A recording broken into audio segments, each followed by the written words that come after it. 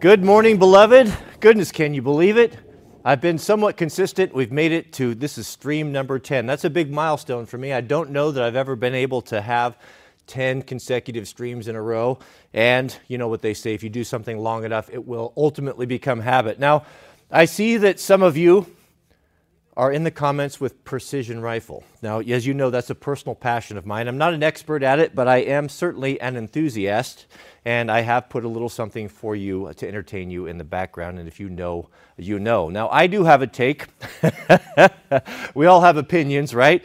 Growing up, rifles were a big thing.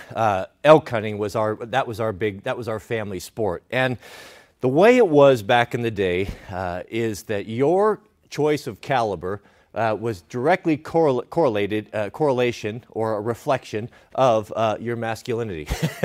Right or wrong, but that's just the way it was. So when I left the church and was away from that and all that I'd ever known, and I started getting involved with hunting with some other people, I was quite surprised to see how small their rifles were, and it made me question a few other things.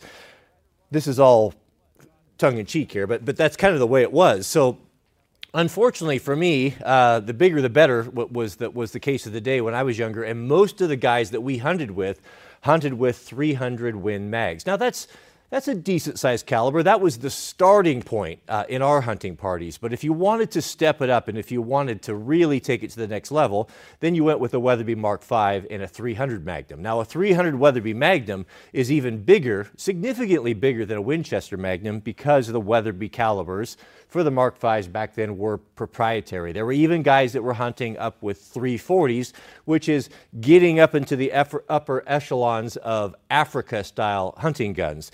You could always tell our hunting parties because of the big booms down in the canyon. But I bought my first rifle was the 8mm I told you about that was cut down for me when I was a boy when I was at 12. When I was about 16, I jumped up into the baby caliber, which was the 30-06, and that was a good starting caliber for the small boys and women, the 30-06. And then as soon as I could, and I had a job and had a little money in my pocket, I upgraded to the Mark V 300 Weatherby Magnum. And that certainly is a big caliber. I remember seeing back in the day the old Weatherby ads, back when you could get away with false advertisement and stuff. And the rumor had it, with those big rifles were, and this was always bandied around the campground, was that the big Weatherby Magnums were so powerful, if you were just to merely hit a deer, the explosion, the impact would be so tremendous that it would cause the blood to run backwards in the animal and explode its heart, which I can tell you is not true. We lost some animals that were poorly shot, and that's just the way it is. Now, when it comes to precision rifle, now I've moved on from this and realized that bigger is not always better, especially putting a large caliber like that in the hands of a new shooter or a boy is very counterproductive. My grandfather on my dad's side, which I was never very close to, he didn't really like children all that much, and he died when I was quite young. I remember my first experience with a handgun. He thought it would be fun to put in the hands of a small child a .44 Magnum revolver. And of course, I shot the thing, and you can imagine that really frightened me, and almost, it hurt me a little bit. I was slightly injured from it. And that's a very irresponsible thing to do. And I carried that burden for years of being frightened of large caliber firearms, or any firearms, to really, and I had a real problem with flinching because of that. Finally, to finally get over that with hunting, because it was really affecting me, I had to sit down with that I think I started with the 30-06, that 30-06, and shoot and retrain myself and calm myself down so that I wasn't afraid of the thing, afraid of the recoil. So if you have small children, that is a very, very wicked thing to do, to put them into that environment. Now, as we know, as I said, bigger is not always better. Now that I have, again, I am not the expert. I am an enthusiast. I've had a fair amount of training of long-range precision. I have some experience with that. I am proficient to 1,500 meters for a man-sized target. And what I decided on was, really came down to the 308 or the 6.5 Creedmoor. Now the 308 was very enticing, and that's a great caliber to have because it's ubiquitous. It's a lot of there's a lot of ammunition out there. There's a lot of science, a lot of materials, for your dope that's already been done. Calibers worked out, everything. There's nothing new under the sun there. And it's a really good way to step into it, and it definitely effective. 1,500, it's pushing it. Some guys can do it, but it's kind of pushing it. One thing that I found that was really, really interesting was the first time that I was able to shoot out to 1,500 meters in a controlled environment with good instructors and in a tier 1 type of environment. I shot my 6.5. One thing that was very interesting was I was the only shooter there of 6 of us that had that caliber. Everyone else was shooting the 308s. Now, I showed up at Thunder Ranch. When I showed up, Clint Smith was not impressed. He's an old military guy, and I mean he had the dope worked out for the 308s. He'd been teaching it for years and years and years. He knows it backwards and forward. He had it so dialed out that when the shooters arrived, he just passed out paper dope automatically for them. Now, it wasn't perfect. It was a place to start, because guys show up with different barrel lengths and different loads and such, but it'll get you in the general vicinity, right? When he saw, and I'm not going to tell you what he called, what he referred to my 6.5 as it wouldn't be family friendly, but he was not impressed. And there was no dope book for me. I was on my own. So, one thing I did have, though, was I had this little beauty right here. This right here is a Kestrel with applied ballistics. This is a very sophisticated weather computer that basically will do all of the hard work for you, all of the math, for those of you who are public schooled will appreciate that, and it is extremely, extremely effective. To give you an idea how effective it was, so we were shooting on the range. Again, I'm the only one with the 6.5, and we're walking out. We're starting at 100. Now we're at 300. Now we're at 500. Now we're at 750, 1,200, right? That's what we're doing. Well, what I noticed was at about the 500 or 600 meter range, when everyone is calling out their dope, meaning how much clicking you're doing for elevation, with as you're going out, you're clicking the turrets on your scope. You've seen on the movies, how they click them. You adjust these, and these are kept track of. Or you should know at specific ranges how many clicks. Maybe at 500 you're 18 clicks. Maybe at 1,000 you're 20. Whatever that may be. What I did notice with the Creedmoor was that dudes with a 308 were clicking a whole lot more than I was when we got out to that 500-600 meter targets, right? So it's flatter shooting, certainly flatter shooting. I'll close with this. Interesting thing with the Kestrel, now I didn't have a dope book, and something very, very strange happened on the range. Dudes started missing, and everyone started missing. What is going on? These guys have been shooting for a day here, and everyone's very competent. They know what they're doing. Why are people missing? What's going on? Well, an atmospheric pressure. Something changed. It was a dramatic weather event that changed, and the atmospheric pressure either lowered or it raised. I don't remember the details, but it threw off the dope. And those of you who know, you do temperature readings, elevation, you have to take the weather, and that very much affects how the bullet travels, right? Well, I was working off of this Kestrel, which was giving me firing solutions in real time and compensated for that weather. Now, it wasn't a problem for the guys with the 308s. Once we realized what was going on and that a low pressure had moved in, which started to radically affect bullet impact, once they figured that out, made the correction, everyone was back on the page again. But I found that very, very interesting that this right here compensated for that, and I didn't even know the difference. So a very valuable tool if you want to get into the system. And, some guys just don't want to really... You don't have time to geek out on all that stuff and learn all the math. If you want it like a cheat code, this is it. Now, I wouldn't rely upon this by yourself. And these are legit, man. I mean, guys that are doing this for a living are using these and counting on these. They are quite excellent. But I also run a manual dope book right alongside. So every time you shoot, every time you're at that, take advantage of that to write these down, because you might find yourself in a particular elevation or temperature that might be you always have to record these things. So if this were to fail or break or the battery goes dead, whatever, right, with all electronics, you know how it is, you do have that to rely upon. But I'm sorry, I get sucked into it. I love that stuff. Let's jump into the Super Chats. We have a Super Chat from Luke. Oh, thank you, Luke. I'm not a smart man. You even color-coded it for me. I will get this someday. We have a Super Chat from Darbo. Shout out to you, Darbo. And Darbo writes, will you ever get back to your old style to videos? Feels like you have really fallen off the educational videos and now target sharing your beliefs with success. Yeah, I'll do whatever I want to do and whatever I feel like doing, combined with what is working for the algorithm. Now, there's two things that are happening here. There's what I want to do, and then there's what I have to do. You know, the servant is not, or say, no, what is it? The borrower is slave to the lender.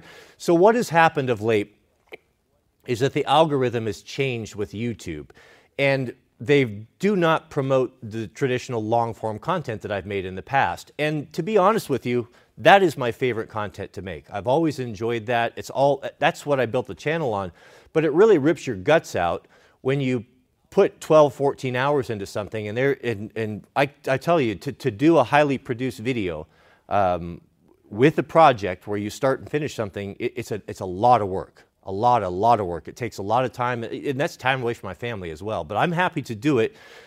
I've always done it, and that's not a problem. But when you put your heart and soul into something like that, and it does not get any, or just gets a few views, or just a fraction of what they used to get, it takes the wind out of your sails, and it just doesn't really, it's not very much fun to do that. And then when you see that you're losing subscribers, that your channel is falling behind, and everything is just starting to fall apart, well, it takes away the incentive. It's my opinion that YouTube was getting their lunch eaten by TikTok, and they made a pivot, and they have basically forced us as creators to do two things.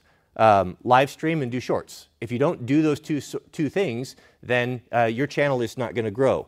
And say what you may, if you've been doing this for 12, 13 years, it is important to me that we're moving onward and upward. That what we're doing here is reaching people. It's getting distributed. I'm just not interested in doing something that people aren't going to see, or that's not going to be shared with a new audience. We want to grow. We want to get bigger. I make content to be viewed. So I have to play by the rules. YouTube sets the rules, and currently that's what has to be done: live streaming and shorts. Now, I understand your frustration, but I'm frustrated with you as well for not seeing and appreciating the effort that goes into what I'm doing. Even though I'm doing shorts, I'm doing them the best that I can. I put a lot of time and effort into them. I try to put something up that's entertaining, that's visually nice to look at, that you might walk away and learn something. So I'm doing what I have to do. I'm operating inside of the framework that has been given me. So if and when it gets back to the way it was, we will drop the shorts. Those aren't my favorite thing to do, or that won't be the priority. But for now, that's just the way it is. I have to play by the rules. So it's not a personal choice, really. We have a new member, Jamie. Shout out to you, Jamie. We had a really nice members-only stream. We have a small group last Sabbath. Mrs. W joined us, and you will have access to those. We're going to try to work those in more often. But shout out to you, and enjoy your new members badge. We have a super chat from Joby Diagnalt. Shout out to you, Joby, who says, you should try the 17 HMR for gophers. I've never had, let me finish here. Muskrat, beaver, trapper, avoid outdoorsman, recommend this caliber next to 22. Yeah, it does. So I love that caliber. Unfortunately, I don't have one. Back, well, goodness, this was probably 12 years ago or so. Was back, I guess 2 houses back, I had built a 5,000-foot shop where I ran my Jeep parts business, and I had a really wonderful man who worked for me. His name was Tom. He was a retired dock worker. He was smart and got into a good company and retired early and was looking for something to do. And I put an ad up, and he answered it, and it was just an absolute blessing. We worked together for many years, and he was a great man, and I miss him terribly. I bought him a 17 for Christmas as a Christmas bonus one time, and And so I heard back, he absolutely loved it. 17 is a flat shooting, neat little rifle. I wish I had one, a little bolt action. That's a good one. I agree. I don't have one, but I do love them. I am familiar with them, and he loved it. That's what he did, is he liked to go shoot prairie dog, I think prairie dog and stuff. He said it was just wicked, like a little laser beam, I think is how he described it. We have a super chat. Goodness, a very generous super chat from Mr. Morris. Shout out to you, Mr. Morris. Thank you very much. I really appreciate that. He gives us a proverb. The Proverbs, you should read a proverb a day, gentlemen. Every day a proverb. Get in the Proverbs. Get the good book out. Put it on your nightstand. Put it in your dresser or wherever, and just cogitate on that. Meditate on that. Just one a day. If you do nothing else, there's good advice in that. One of my favorites. I don't have it memorized. I should have it memorized, but I'll give you the gist of it. Is that I think this was written by King David, and he talks about being a man and walking along, about wisdom, and he's walking along, and he looks at his neighbor, and he says, "I beheld and I looked, and I saw his stone fence was in poor repair and falling down. I'll give it the modern equivalent today. I saw that the paint was peeling on his house and the roof was leaking. I saw that the grass was unkept and the gutters were all full of grass." Basically, he looked at someone who didn't run their life very well, who didn't appreciate the possessions that God had given them, did not take care of all of the things in his life. He said, "I looked upon that and I received instruction." You know, that's very important. You look upon a man, you can look upon how he keeps himself. I was going to say what he wears. What he wears, it doesn't have to be expensive, but it does have to be well kept and clean and ironed if necessary, if appropriate. But you look upon that man and you can tell. When I used to be in charge of picking general contractors or hiring general contractors when I was working with my dad or working as a construction superintendent, that was the first thing that I wanted to do. I wouldn't wait for a guy to park somewhere and then walk over to me. You do form opinions from what he wears and how he keeps himself. That's important. But look at his car. Look at his truck. That's all you need to do. Just go and peek in there and look and see. Is there McDonald's all over the place? Is it dirty? Is it just? And again, it doesn't have to be new. I'd actually prefer to see a guy that drove a truck that was 10, 20 years old, that was well kept, clean, tidy, neat, his tools organized, like he cares. How he treats his truck is how he's going to treat your job. It's not hard to figure out. I mean, it's very easy. Same thing with wildland firefighting, and I've never known this not to be an accurate way to judge the character of a man or woman. All you had to do is look at their boots. A lot of the old timers, that's what they would say. And they'd say, all I need to know about a man is to look at his boots. Is he wearing whites? Is he wearing nicks? Is she have good laces in there? Are they greased? Are they taken care of? Are they just been left to dry out and no one cared? No one even thought about it? You take a person like that won't, as important as boots are in a wildland firefighting ground, that doesn't have the wherewithal or just the intelligence or just doesn't even care about taking care of their feet, they're just not of much value to you. A person like that would immediately be put in a position where they're going to cause the least amount of trouble as possible. But you take a person, this is regardless of it wouldn't matter, male, female, old, young, I wouldn't discriminate. More important, I would take an 18-year-old girl that was taking care of her boots over a guy that was just slovenly and didn't and had more experience. It's important. You can teach people how to do the job, but just having self-respect and caring about yourself and caring about the work you do and trying to follow the good book and which says whatever your hand finds to do it with all your might. You can't teach that. That's either you have it or you don't. I'm ranting. Thank you, Mr. Morris. Goodness. The proverb, we haven't even read Mr. Morris's proverb. The proverb Mr. Morris gives us here. He who has an ear, let him hear now. A good name is preferable to great riches. Favor is better than silver and gold. The rich and the poor meet together. Is the maker, is the maker of them all. Thank you. May God continue to bless you and your families. Yeah, that. There you go, right there. We're on the same page. I think we were going to the same thing. A good name is more important than these things. What is your reputation worth? Reputation, honor, integrity, chastity, faithfulness. These are words that many think are from a bygone era that just don't have much sway, or don't have as much emphasis or importance as they did back in the day. But God changes not. Those are just as important now, if not more important now, than they were in the past. And that's why we need to maintain those connections. You know, it's the things that worked in the past, they still work today. And as a side note, and this is something that I've been somewhat convicted on, and I don't really know, I need to look into this. Mr. Morris, you'll see right there, he has looks like he's spelled the name of Yah or Jehovah in the Jewish text. I have heard, and there's some people that I know think that it's a sign of disrespect to actually spell out God's name. And I see a lot of people don't even capitalize it or capitalize Jesus, you know, and that's something that is even too far to go for me. But I wonder if they know something that I don't. And that's a good reminder to see that. That is, I don't know. I'm going to have to look into that.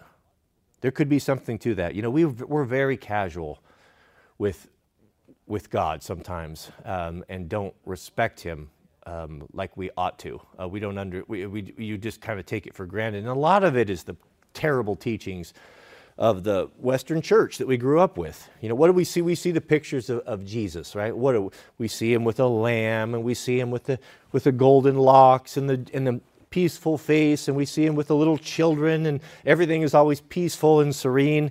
Yet those of us who know our Bible and know what to expect in the second coming realize that He is not anyone to be trifled with, and nor did the men inside the perimeter of the temple.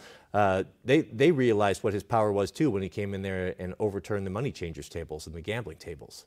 The good book tells us that He was so fearful that they all fled for their lives.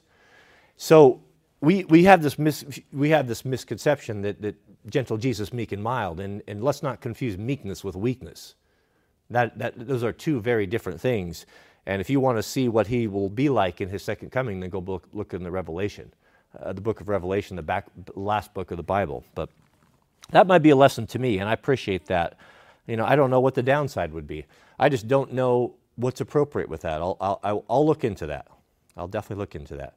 We have a new member, Joby. Shout out to you, Joby. Thank you for supporting us, and enjoy your new member's badge, which is the awesome Overton's Green 940, his actual knife. How cool is that? We have a super chat from Ipo. Ipo writes, getting an AR kit and curious if you would recommend getting a 16 or a 20 inch. It depends. Now, if it's your first one, I would not go with a 20. A 20 is that really really takes advantage of that cartridge. However, it's a very unwieldy thing. It's very long. Now, if you already have a 16 that's set up, you know, a 16 is a good balance. 14 and a half is better, perfect. But if you were just going to have one, I would stick with the 16. It's going to be a lot easier. It's going to be a lot more portable, mobile. You know, I've really followed Clint Smith's doctrine on his urban rifle. He wrote a book on this, and he makes the argument that the AR-15 is the perfect home defense. And he goes in there. You know, I'm not going to argue it with you in penetration, and I know all that stuff. I get it. He makes a very good argument that is the best way to go. And the 16-inch is just ubiquitous, and it's just the standard. That's going to work really good with most of your BDCs. If you buy an optic that's got built-in bullet drop compensators, most of those are going to be tailored for either 14.5 or 16. They're going to be really good for that. And that would be, I would go with that. Now, if you find you've already built one and you have that in your safe and you want to go with a second one, I think it would make more sense to go one way or the other. I would either go down to an 11.5, 10.3 if you want. A 10.3 with a law folder on it is very compact and very nice to conceal. Any normal backpack that's a decent sized book bag, that can be fed in there. You can fit it in bags that most people would not ever think that there would ever be a long gun in there. So I would probably, depending on what you want to do, but I would probably go with the 10.3 over the 20. Now, if I had a 10.3 and a 16, then I'd maybe look at 18 or a 20. That would be my opinion. But again, this is just my opinion. I'm an enthusiast. I'm not an expert. But I have spent a lot of time looking into this. Goodness, Mr. Ben LePage. Shout out to you, Ben, our favorite Australian, our favorite Aussie. He's been with us for 3 years. Shout out to you, Ben. There's not a video that goes by that I think Ben doesn't count on. I've come to recognize his avatar, your avatar, and it's always good to see you. Always good to see you. Thank you. Ben writes, "Hi Cody, do you recommend the 6.5 Creedmoor? I only have a 17 HMR and want all-arounder. You should check out Mark and Sam after work for a long range. Mark and Sam. I have not heard of Mark and Sam. A 17 HMR over the 6.4. Well, those are two very different things. You know, if we're talking about the 17, that's a good little varmint rifle. Not to say you couldn't do other things with it, but it's pretty light, even lighter than a 22. But where your 6.5 is going to be, you know, that's going to be more of a military style, or you know, you could hunt with that. A little bit on the light side for elk, you know, a lot of big North American game, but not out of the question. Certainly not out of the question. 308 be a little bit better if you wanted to have something. If you're just going to have one that you could go and you could take down a deer. You can take down elk. You know, my neighbor, our old neighbor, it really comes down to shot placement too, and what your competency level is.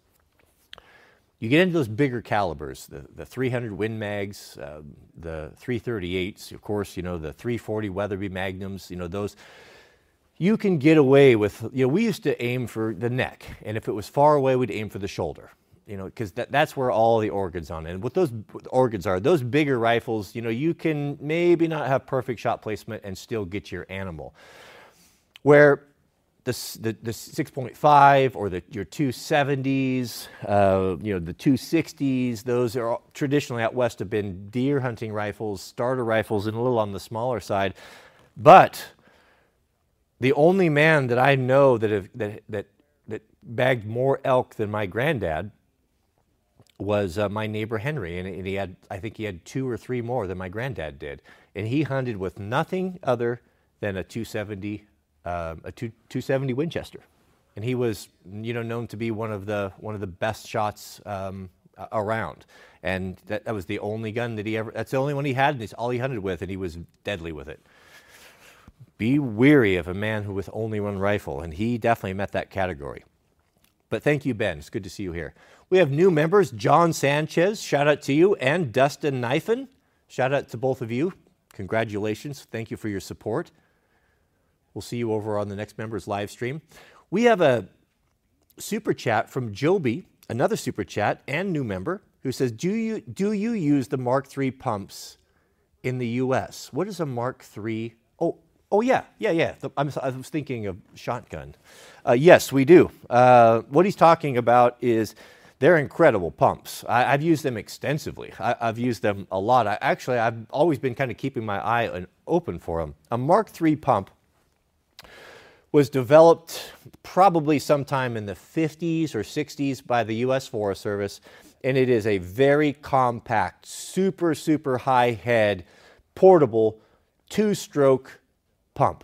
I have had the misfortune of spending multiple days attached to these things in charge of putting hose lays up. They are very, very noisy. They're known for being extremely noisy and extremely temperamental. Now, they're not particularly temperamental if you're not a Philistine and trying to reinvent the wheel and not following the procedure and flooding the thing and then causing those of us who know how to run them misery for the rest of the day. But that's what you get. That's what you get with the Forest Service and with fire. You get new people rotating in, and you can't expect them to know everything. Unfortunately, there's just not the old seasoned hands that there used to be that can help out, and so it is the blind leading the blind, unfortunately. What these pumps are used for and what they're super effective for is lifting water tremendous heights. They can lift water, they can push up, I think, over 200 PSI, maybe more. I forget. I'd have to get my IRPG. I could. It's been so long. I used to know all those calculations off the top of my head, but I know how to reference them. So what they do is, let's say that you have a fire up on top of a ridge. Let's say it's 1,000 feet up there, but there's no water up there. And the only way to get water up there is to either pack it on your back and bladder bags or get the amazing Mark pumps. So what they'll do is we'll order up pump kits, and the pump kit comes with the pump, a little, of course, safety Sally and environmental Sally. You have the little drip tray in case it were to leak into the stream. There's all this foolishness. But it's a whole pump assembly with the red can and all that. And this pump we know will lift, let's say it'll lift 250 feet, 300 feet, whatever it is. You can put this thing in the creek, which is an unlimited supply of water. So you put the intake in the creek, you get the pump going, and you pump up to where as much as you can. And it depends on elevation and grade and how much hose lay and friction loss. There's a whole bunch to this, but let's say, just for argument's sake, that you can lift it 250 feet. Well, so what do you do now? You still have to go another 750. You lift it at 250 feet. So what we do is we put up the big pumpkins, big inflatable tanks, or sometimes metal tanks if you can get it, but the inflatables can be dropped in by aircraft. It's just imagine like your little Walmart swimming pool that pumps up, right? It's like that, but a heavy-duty industrial version of it. So we pump up to that, and that's filling from the stream, an unlimited supply. We set up another Mark, and we do a relay system.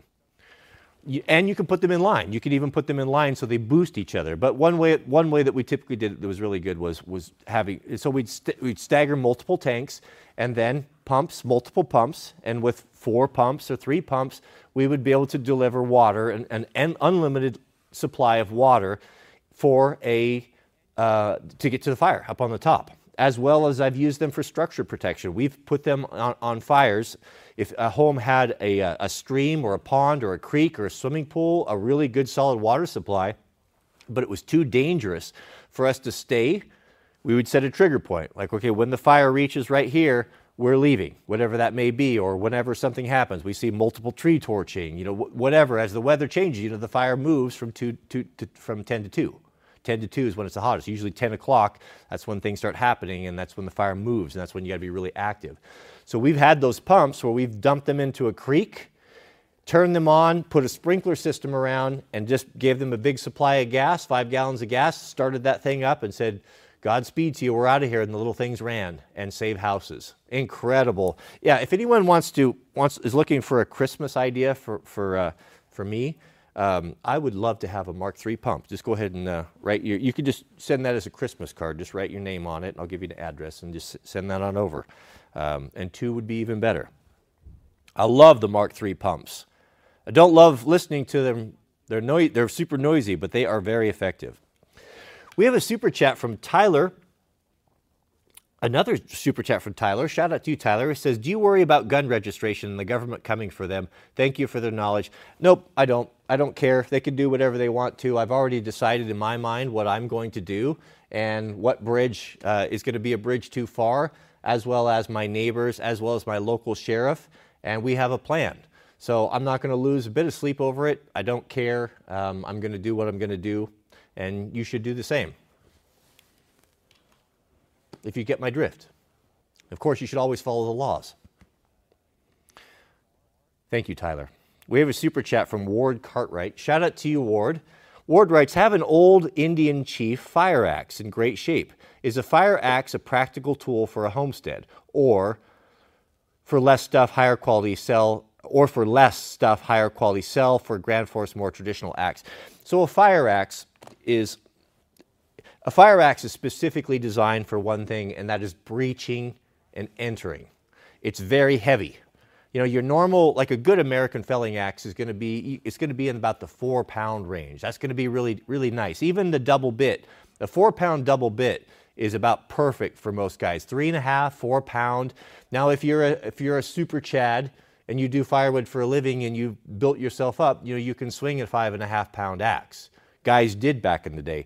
Even guys back in the day, like some of the Sager chemicals that I have that are really long, those are heavier axes and they're longer than traditional axes, and the guys would even run 48-inch handles on them, 4-foot handles on them to get the reach because the trees were so big.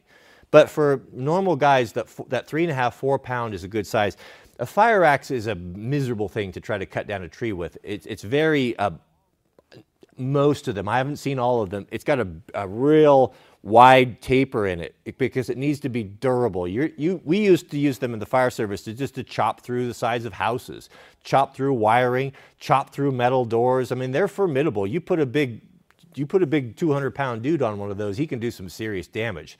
And they have a pick on the back, you know, which is good for nothing other than just gaining entry or breaking windows or breaking glass. So I would say if you could, I don't know how much value it has, look them up and see, you know, if you could get $100 out of it, shine it up and apply that towards a good American felling axe, I would do that immediately. I have them around here. I would never grab one to use for anything other than just breaching or forced entry. But it's good for that. It's very good for that. There is not a house in existence in this county that I couldn't be in seconds with a fire axe. But better than that, you want to know what the ultimate breaching tool is? Hold on. I call this the universal key. Now you're going to notice that this one's brand new. Whenever I bring brand new tools out, Mama, we're running a show here, you know. Whenever I bring brand new tools out, I get all sorts of people give me a hard time. It's like, well, he doesn't even use these things. He just buys them and shares them. Trust me, I've used these things. I started with these when I had my excavating company, and they are very, very handy. This is a pinch point bar, and it's about, I don't know what this thing weighs. It weighs a lot. It's got a 60 on it, but I don't know what that means. A pinch point bar has a taper on it, a square end, about 4 foot tall. Is that 4 foot tall? Oh, a little over, maybe 4.5 feet tall, and it's heavy. You can gain entrance into anything with this. There isn't hardly a commercial door. There isn't barred windows that you can't pry off of. You can lift. I can change the tire with this and a bunch of cribbing or chunks of firewood. I can lift a car up and change a tire. You'll get into any vehicle accidents. There's nothing that's going to stop a man with this. A professional homeowner with proper motivation will get into whatever he needs to get into with one of these. And you should have one of these on hand. They are very, very handy. If you ever don't go buy a new one. If you come across one at a garage sale, estate sale, have it. And really good if you live in a place that has hard soil or clay. I know some of you guys down south have some of that hard pan clay that's really hard to dig in, or ice, anything like that. You can break rocks with these. You know, there's going to be, things are going to be changing, gentlemen. The access to all of the cool tools and the chipping hammers and even just having the money to hire someone to come out and dig stuff for you, that's going to not be an option for a lot of people in the near future. You know, we're going to be going back to the way my granddad did things. You know, my granddad, how it works is when cities were being built, when he built his first house in World War II, after World War II, he put in a septic system with a septic tank, you know, what's very common for most houses. As cities expand, you know, they put sewer treatment in, they bring sewer mains in, and then you're obligated to connect to these things. Well, Granddad, when that sewer line came through in the early 60s, you know, people had a lot less then. He didn't have money, or I don't think there were backhoes. You know, if you wanted to dig your sewer, you dug it by hand, and him and his brother came over, and they started digging, and they had to dig down 12 feet. That's how deep the sewer was laid through the street. And they started digging, and they dug that up by hand. And it's in an area where there's just notorious for boulders. It's where I grew up, and I know I've done a lot of excavating up there. And whenever you bid a job, you always have what they call a rock clause. So you may bid the job for $10,000, but it's like, unless, unless we start hitting rock, and then it's going to be time and material. So him and his brother, with one of these and a sledgehammer, hand dug at 12 feet. If you think that's a small job, you go dig a trench about 70 feet long that starts 2 foot deep at the house and then tapers down to a 12-foot hole through hard rocky ground, and tell me how easy that is.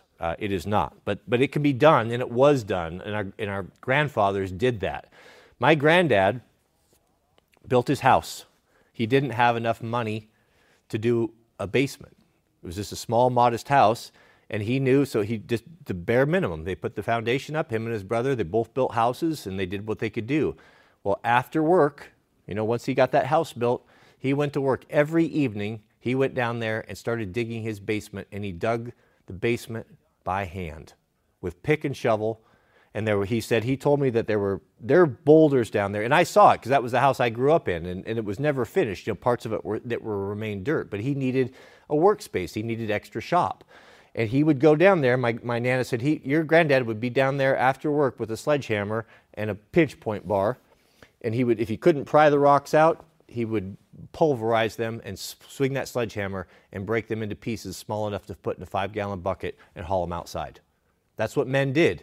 That may be a surprise to you, but that's what they did, and that's what you can do too, and that's what you will be doing. So you better have the tools. You better have the tools. Goodness, I'm ranting. We have a new member, Robert. Shout out to you, Robert. Robert Cabana, shout out to you. Man, thank you. I'm having all these new members. Man, wouldn't it be nice? I have a dream. Wouldn't it be nice if we could get to the point where we could just shut off all of the comments and shut off all of the channel to all of the Philistines and just have a members-only channel? Man, wouldn't that be awesome?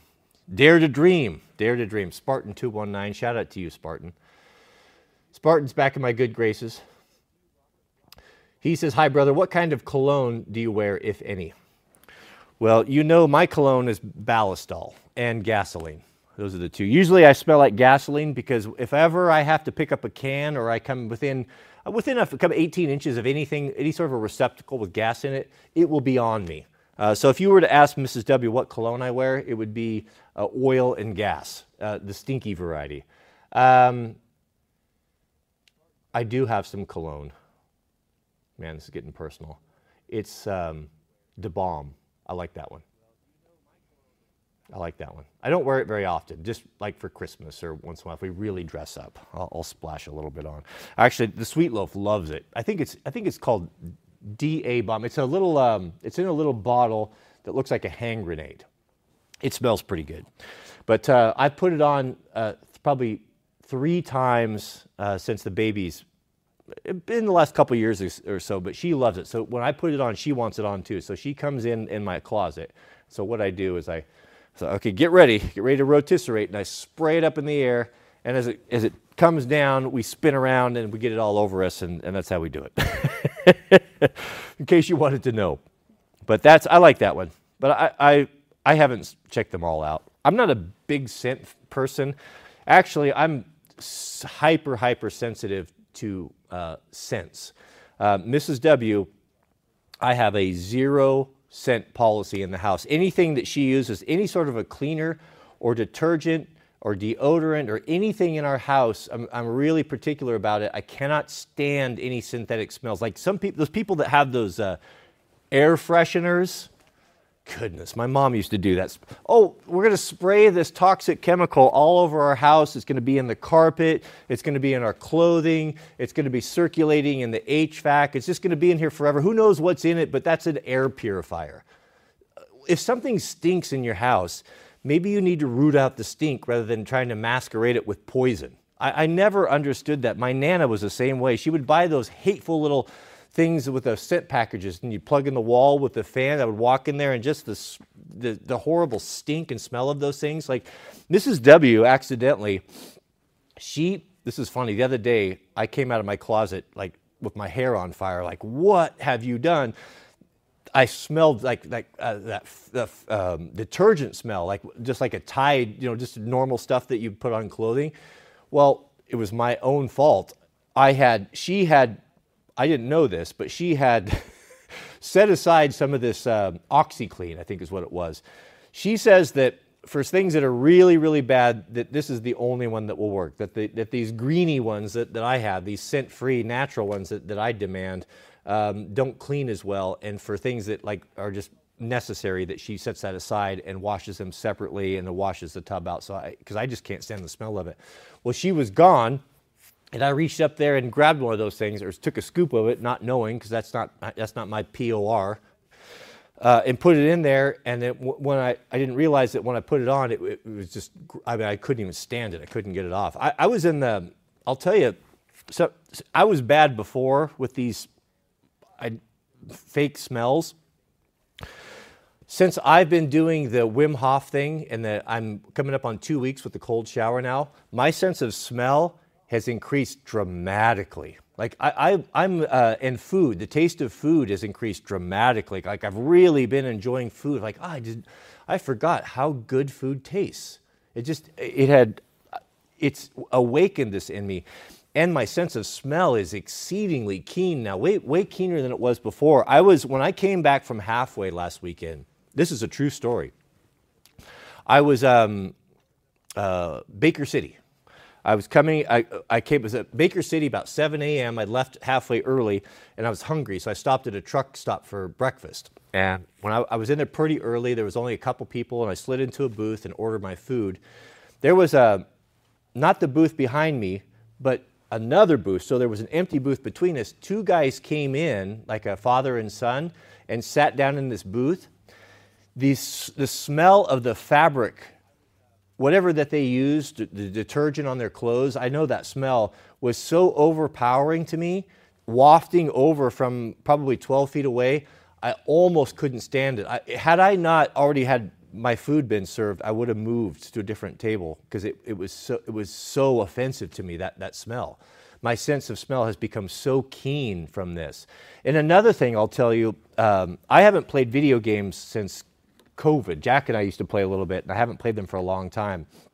Well, we were going through some stuff, and we found Jack's old Nintendo Switch, and it had Mario Kart on there. Mario Kart is a great game, and so the Sweet Loaf and I, it was a Sabbath afternoon, and we were just chilling and hanging out. And I said, let's boot up the old Switch, and I'll teach you how to play Mario Kart. That's a fun game to play.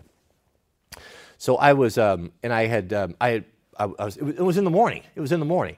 We were playing this, and so I had played it for an hour or so with her, and then we shut it down. Mrs. W was making breakfast, and I went and took my cold shower. I go through the Wim Hof breathing thing. It takes me about 45 minutes. Did my cold shower, come out just like my hair on fire. I feel like I told Mrs. W when I came out on Sabbath, I said, man, I feel like I'm 20. I literally feel like I'm 20. It's just incredible. I went from playing that game, Mario Kart, after that, and we jumped back in after breakfast and played for another hour. My concentration and focus and my ability to perceive and to react, my reaction time was greatly enhanced. It was noticeable. I was noticing things about the game. I was noticing details that I'd never noticed before. It was really, really miraculous. Very, very interesting. This is changing my body in ways that it's hard to perceive and understand. Mrs. W even told me, I think it was Saturday or Sunday. She's like, you smell different than you used to. So I don't know, man. I don't begin to understand it, but it's miraculous. I feel great. I feel really great. Maybe that was Sunday. I might be confused. Whatever it was Saturday or Sunday, but it was amazing. We have a super chat from Robert Kavanaugh. Shout out to you, Robert. And Robert writes, a new member, welcome. Writes, how do you feel about piston versus DI ARs? I personally prefer it due to the benefits around Gaulding, carbon buildup, bolt carrier group receiver. Well, this is a very controversial topic. What he's talking about is DI, direct impingement, DI versus piston. Eugene Stoner developed the AR as it's a gas blowback system. So one issue with that, or if you don't look after it, is that the gas, there's a little port in the top of the barrel, and that's siphoned off, some of that pressure siphoned off and ran backwards through a tube that mates up with the top of the BCG, and that pushes that back. That blows that back. Well, all of the carbon and buildup, that blows that right into the bolt area, and it gets dirty in there. It gets really dirty, and there's a lot of carbon. It's not a problem. It works really well if you keep it clean and you understand it. You know, I mean, I take care of my firearms. I understand how they work. You know, when I clean it, I pull the bolt out, you know, and I have the little special scraper, and I scrape all that stuff off. I understand it, and I keep it really lubricated, so it's just dripping. You just can't put enough oil in those things. It's fine. That's what they like. The nice thing about DI is it's simple, it's ubiquitous, you're going to be able to interchange parts with everything that's out there. There's nothing proprietary. For the most part, if you're dealing with high quality, you know, if you're Daniel Defense, Knights, Lewis Machine and Tool, you know, pick your brand. Those are my brands, obviously. You'll be able to interchange, well, not with Knights so much, or LMT. Daniel Defense, there we go. But it's lighter weight, it's ubiquitous, it's simple, it works. It's been proven it's worked for a long time, long time. DI is more like your AK, and instead of the gas, you have a metal rod that's blowing back there. Some benefits to that. Adjustable gas blocks. You know, you can run if you're running different loads or you're running really crappy Wolf ammunition, you can change the pressure on how hard that's kicking the bolt back, which is very nice. And you don't have all the dirt and the problems with that. You don't have gas. They're so interchangeable, you could go either way. You know, you can swap up barrels and stuff. So I think it's cool. You know, I mean, I don't have a problem with it, but just even if it is better because it's so exotic, and it's proprietary parts, that's a no-go for me, because I need everything for the warband. My group of men that we've got together that are work together and, you know, kind of on the same page, our inner circle, has decided to have everything be the same, so that if I needed to pull a BCG or throw me this or a part or swap an upper with a lower, it's all going to match up. It's all going to be the same. So for that reason alone, I don't like it. Now, would I take a 416? Would I trade? If someone were to give me a crate of 416s, H&K 416s for the warband, you bet I'd use them. You better believe I'd use them, and I would throw out all the DIs. So it depends. It depends. If you're going to go out there and be Rambo and an army of one, then do what works for you. But if you think you might be needing to work with other men and part share, you know, you might want to consider that. Not everyone's going to be down with that. And there's a lot of controversy. To come out and say DI is better, or that's just, you know, you can't go there. You just can't go there. They're both good. They're both fine. Goodness, we have a $100 super chat from Mr. Morris. Shout out to you, Mr. Morris. That is exceedingly generous. These help, gentlemen. This is help. We have a lot of expenses. I'm never asking for money from anyone. If anyone gives, it's out of their own heart. I told God, I said, we have this project that we're working on. We want to have a place where people can come, where we can have a center.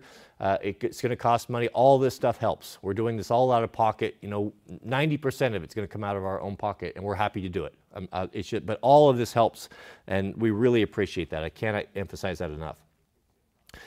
Mr. Morris writes, the Father is leading me and has used me to network with others of faith. I am in the same state, and am thankful to Yah that you have forgiven me via my last. I am Torah observant. With your permission, I'd like to bring a copy of the scriptures to your home. Don't come to my house. If you want to contact me, you can reach out through Overton. I'll be happy to, if you have something that's important that applies to what we're doing here, and you can get past my gatekeepers, I would be happy to speak with you. But to show up to someone's house like that, that's not something you should do. Please don't do that. Not to say that that's not an option, you know, for in the future. As I said, if everything clicks and everything works, and if the plans all go as looking, we could be, 12 to 18 months, this could be a reality. But contact Overton. He'll vet you a little bit. He's my right hand, and then if that's something that, if that's God's will, it'll happen. But we have to, I hope you understand, we have to take precautions around here as well. But goodness, that's I very much appreciate that. And there's a lot of Christians getting back into Torah observant, meaning what he's basically talking about. And I haven't got there yet, and I don't know if I will get there, but I don't know that I won't.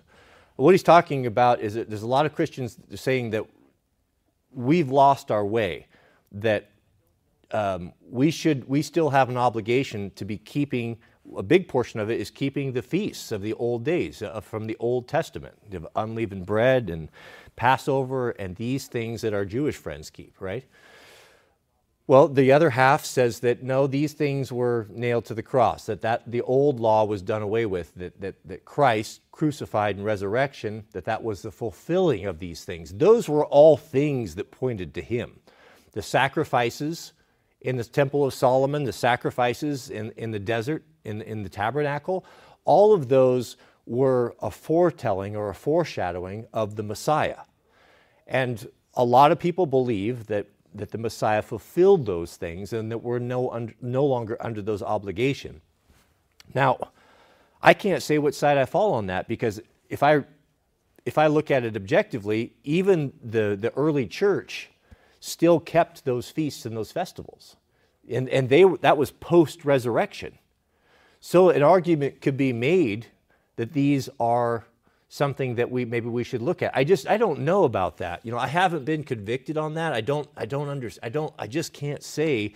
I'd hate to be on the wrong side. And it might be, and I don't know if you could say, well, just to cover our bases, maybe we should. What's the downside? What do you have to lose by keeping these feasts? What a wonderful celebration. Are they not the things that point to the salvation that comes through Jesus anyway? And is it bad to go to do more?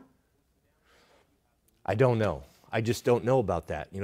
Paul tells us, let every man be convinced in his own mind. And that's important. If you've come to that conclusion, you've come to that understanding, and you believe that that's a salvation issue for you and that's what God wants you to do, then by all means you need to do that. But be very careful about projecting that upon other people, because maybe we haven't got there yet. Maybe we're on the path there. That analogy, it's tired, but it's so apropos, is that, the road to God, the road back to the kingdom is like a ladder. And there's some people high up on rungs, and there's some people that have just stepped on. They've got one foot still on the ground, right? It doesn't mean that they're not on the path. And if there's a man up above that's dropping stones or oil and feathers and down to try to cause a stumbling or difficulty for those that are climbing the ladder that are not up to his level yet, then he would be cast off himself. That's not being done in love. Paul said, let every man be convinced in his own mind. Do it yourself. If that's what your conviction is, you need to follow that, lead by example, and if and when it's our time to come to that understanding, and if God shows us that is something that he wants us to do, then we'll react to that. But just remember to do it lovingly, and don't be putting undue burdens upon people. If someone's just coming to the knowledge of the Scripture, you need to keep it simple. Paul says you need to give them the milk of the Word, not solid food. He says, yes, for us who understand, we need the solid food. We're adults. We can handle these things. But don't lay these heavy burdens and all these obligations on new believers or baby Christians that are just fledgling and just getting started. That's not done out of love. And you will be guilty. That'd be a great sin if you discourage someone that's just getting started by placing heavy burdens upon them. So I understand that. I know what you mean. I have a lot of people that have sent me books about this truth, about the Messianic Christians and the importance of these things. And I don't mean to stomp on you, Mr. Morris, but I understand the enthusiasm you have, that you have found this truth. Just temper it. See it through, practice it yourself, pray for folks, and if we come to that realization, we will do it. And That's the way we need to do it. That's the loving way to do it. Thank you for your generosity, though. It's not lost on us. We have a super chat from our friend Tony Bologna. Shout out to you and 1 month member.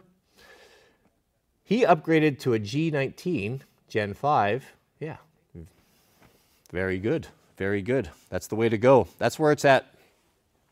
The 19X is my personal favorite, but I also have a 19 and a Gen 3, which is not as good as the Gen 5 with it's got the hateful finger grips on it, but it'll get it done. It'll get it done. Thank you, Tony, and congratulations, man. That's a fun thing to get a new G19. That's a big day. I remember distinctly every one I purchased. It was a great day. We have a super chat from DJINN. Shout out to you, DJ. He says, "Sir, I have a question. I am a conservative RV adventurer, and I am trapped in California currently due to business.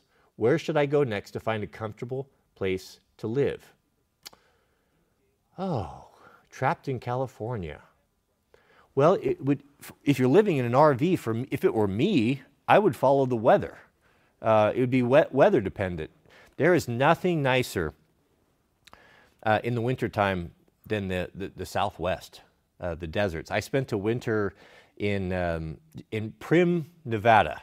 I was building a store there, and I'd never spent time in the desert before. And oh goodness, the deserts in the evening time, and to be able to sit outside maybe just have a light sweater on, and the colors of the desert. I'd head down to the Southwest. You're not limited. You don't have to be up here in the cold, miserable rain and the dripping and all of that stuff. And the expense. It's expensive to heat an RV. You're burning tons of propane. That rain puts a bunch of wear and tear on your stuff. I'd go down there. I'd head down there, go up in the high mountains around in Arizona. That's pretty nice down there. And then in the summertime, I would head up to the Pacific Northwest, come up to see Crater Lake, go up and tour the Olympic National Forests. If you have the means, go out west to the western side of Glacier, go up the Flathead River up there. Goodness, that's beautiful up there. That's what I would do. Yeah, it's pretty nice to be able to be mobile like that and move around. Yeah, you can get out of California. Get down there, go up and it surprised me how high the mountains are up there. I think is it Arizona? What's that big town? I don't remember. It's nice down there. That's where I'd go. Shout out to you, Overton. Thank you very much. Overton says, keep in mind you can have a lot of fun shooting long range with a 22 or 17 as well. That long range is just 300 yards. You will get better fast. Yeah, he makes a really good point. Most people could never hit a target at 300 yards, to be honest with you. Even guys that have like Super Skookum tactical setups, like behind me. It's been my experience. Unless you have been taught or grew up hunting and understand what long-range shooting is. I was shooting long-range with hunting rifles, when I was 15, 16. I would say the average shot for us for elk in Hell's Canyon was 400 to 500 yards, 600 yards. That was common. I hunted with a 300 Weatherby Magnum with a 3-9. My granddad was the best shot of any man I've ever known, and he hunted with a Remington 7mm Magnum that he bought in 1960 when they first came out, like the first Model 700. I don't know what that must have been. I'm guessing around 63, which I have my safe right over there. And he hunted with a 4-power Redfield. And I watched him shoot mule deer in excess of 900 yards on the move, 900 yards with a 4-power scope. I saw it happen. I saw him do it, and he did it routinely. Not that particular shot. That was one of the greatest ones. But he didn't miss. There was no missing with him. If it was in his sights and he had a good rest, it was, as he put it was meat in the freezer. So, and Overton's absolutely right. And 22 is the most fun rifle there is to shoot. No question about it. It is. And 300 yards is no joke. Most people can't do that.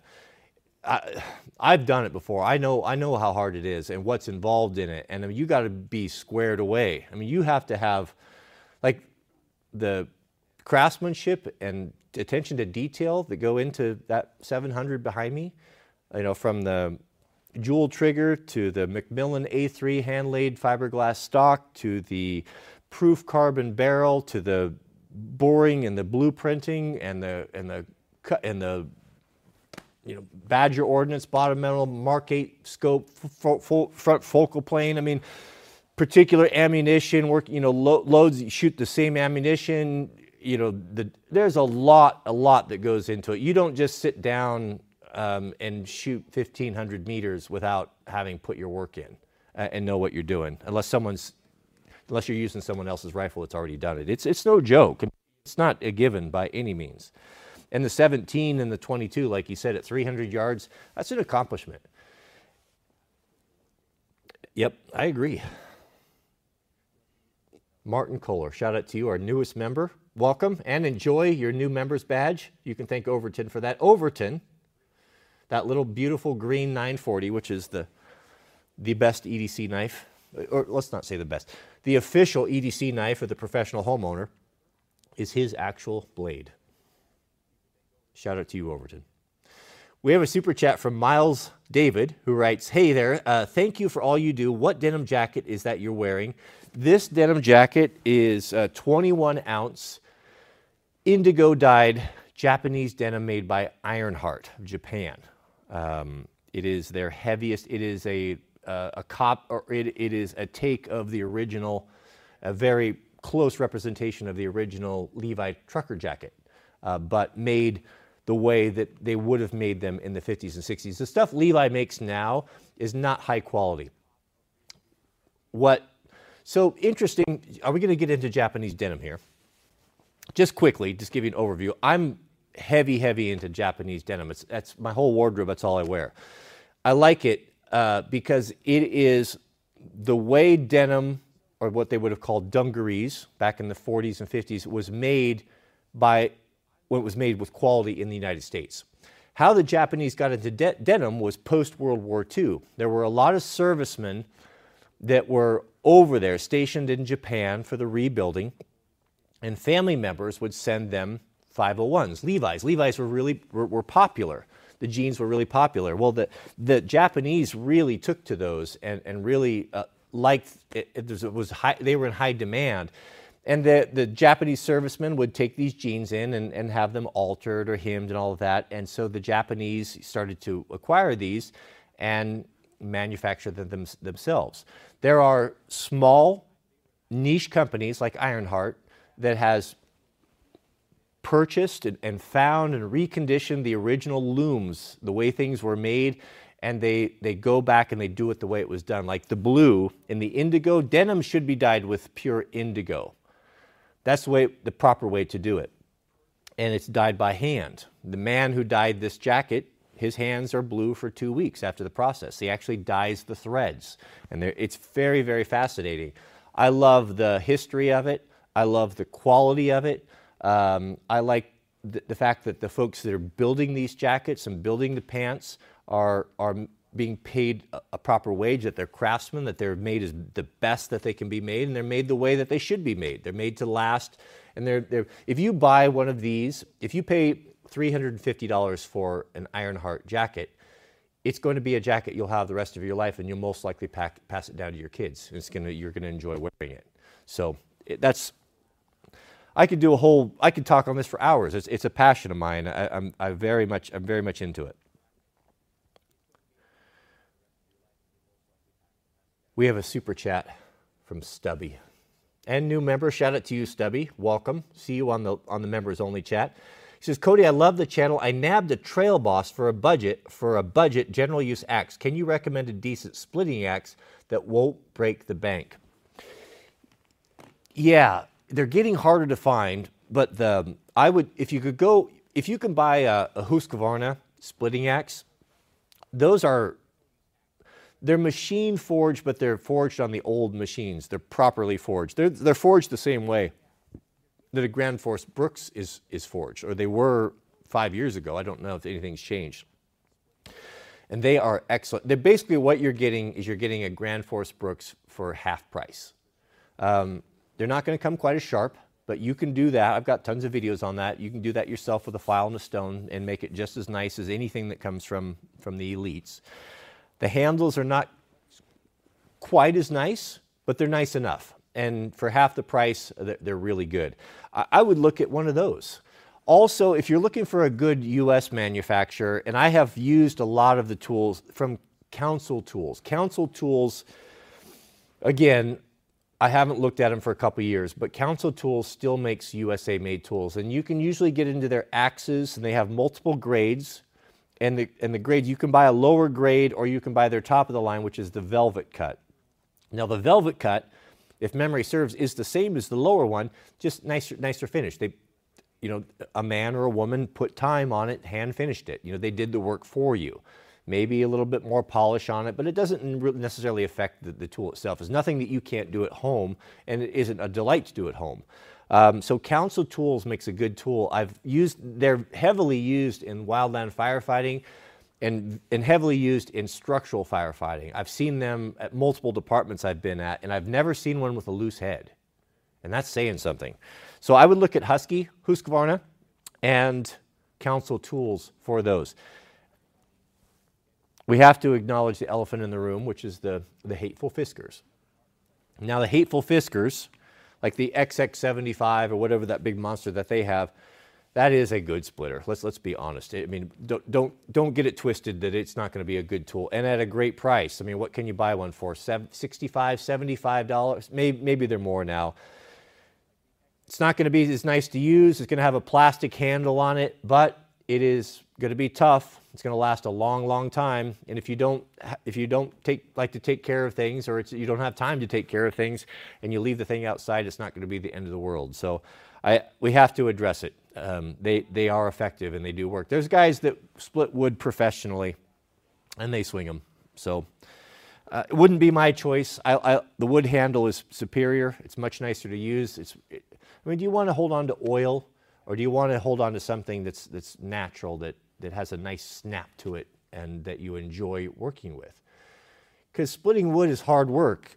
And if you have some crappy old piece of junk with a handle full of sun-check varnish that is so rough and nasty that you have to wear gloves with it, it's hard to work with gloves. It takes extra strength to hold on to wood with gloves, especially if they don't fit right. It's rare to find good gloves. Most of the gloves you have are not very good, and they get wet and they shrink, and you have to hold on to it tighter, and you just need to toughen up a little bit. Get out there, get some calluses on your hands, get a good wood handle. You'll just enjoy it. It just gets better over time. Do it with the boiled linseed oil when you buy a new one. Every day for a week, every week for a month, every month for a year, and then annually. That's how you do it. That's how you do your boiled linseed oil. And then you'll get a beautiful patinaed handle that will darken, that will be smooth to your hand, that you'll enjoy using. It just makes the whole experience enjoyable. It's like working with nice tools versus crummy tools. AVE said it perfectly. When trying to talk about covering the should I buy Snap-on tools? The debate rages on forever and ever. One side says absolutely they're worth paying four prices for because they're just better. The other side says no, you're a moron for buying them. I can get something just as good for half price, whatever, right? He summed it up perfectly.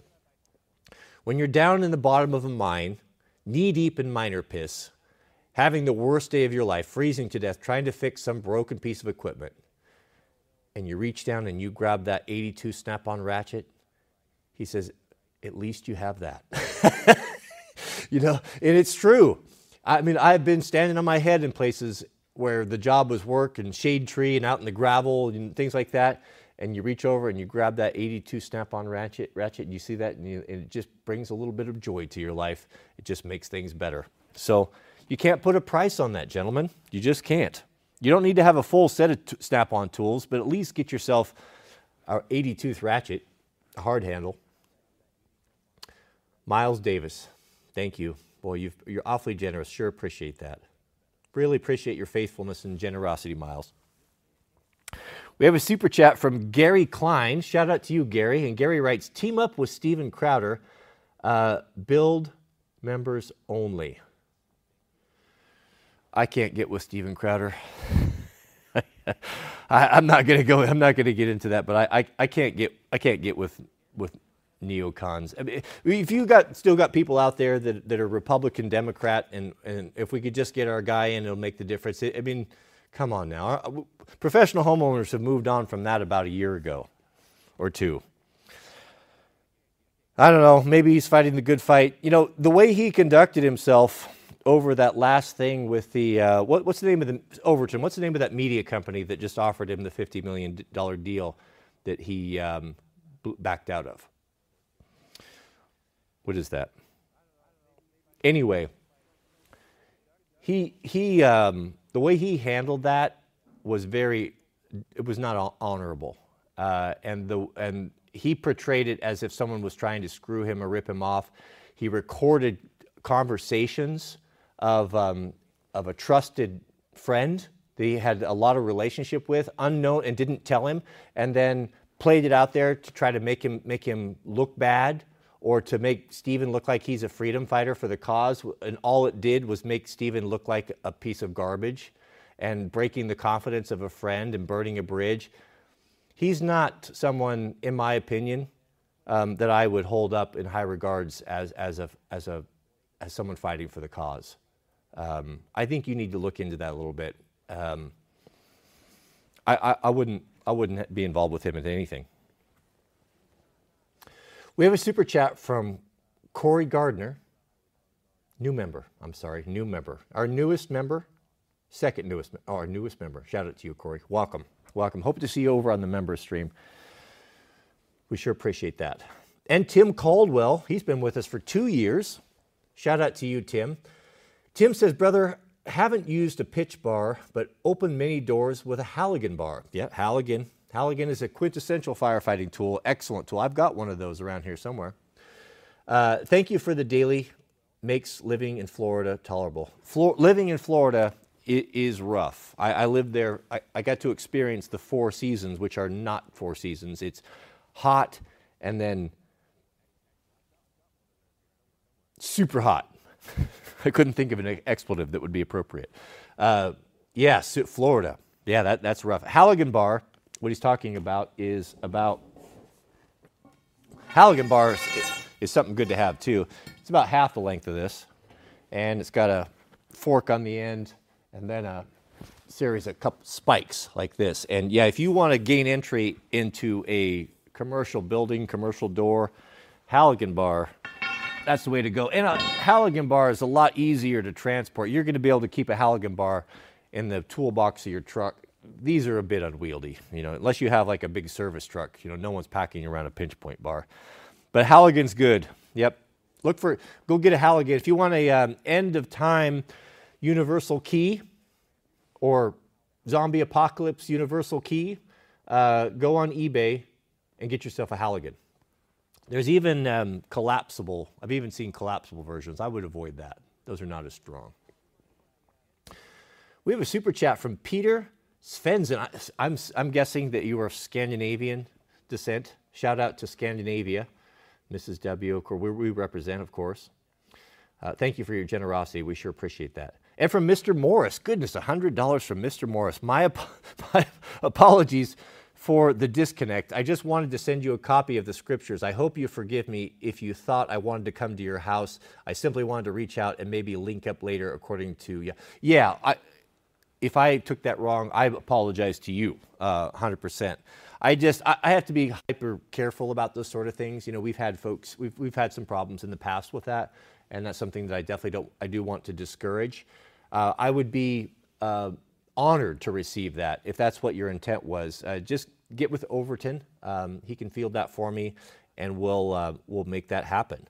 I'm open. As I said before, the thing about moving forward from this time forward, and I encourage you guys to kind of take the same mindset, is that let's not be dogmatic about who God is, who His people are, and where His teachers, prophets, priests, where they may come from. I've been thinking of late. A lot of people think in the Pharisees, the leaders of the Jewish people back in Christ's time. Their whole job was they spent all day long searching the scriptures. You know, they teach the little ones, they would even memorize the entire books, and they were looking for the coming of the Messiah.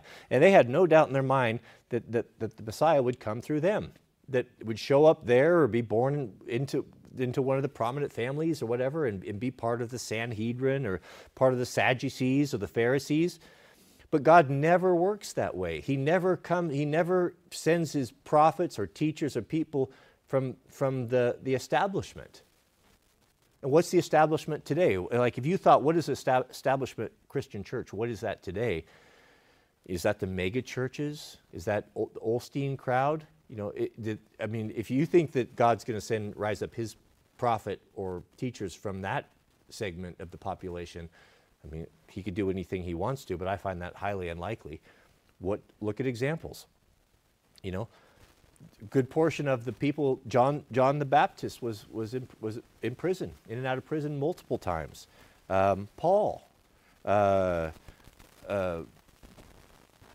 mind goes blank, but John served a 12-year sentence on the Isle of Patmos, where he wrote his gospel, in prison.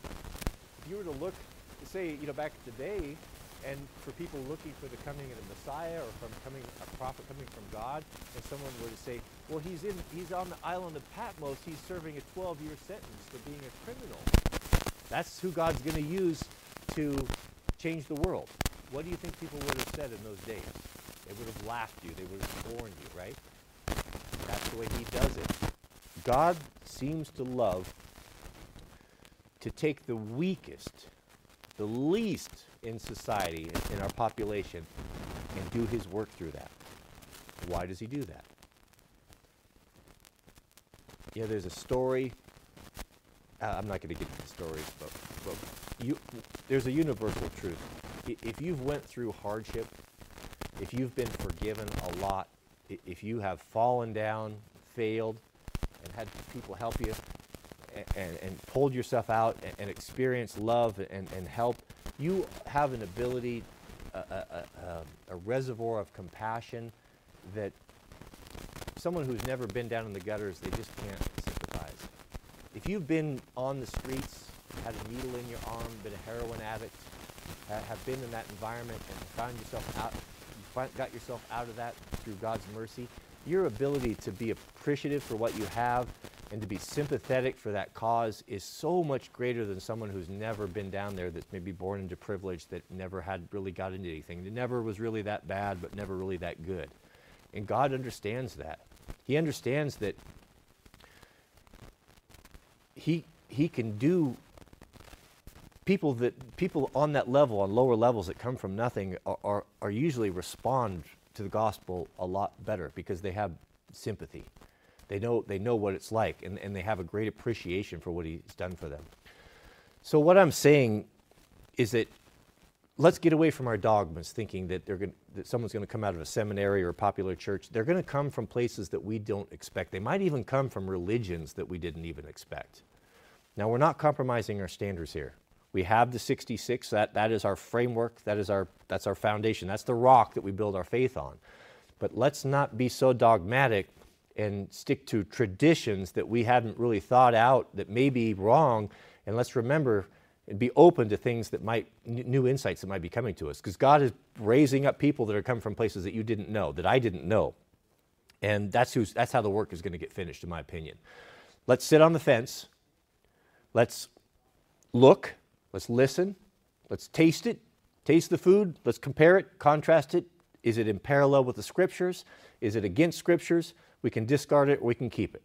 So we may be missing out on opportunities or insights or even salvation because we stick to our dogmas that we've always done, and just because we've always done it doesn't mean it's always right.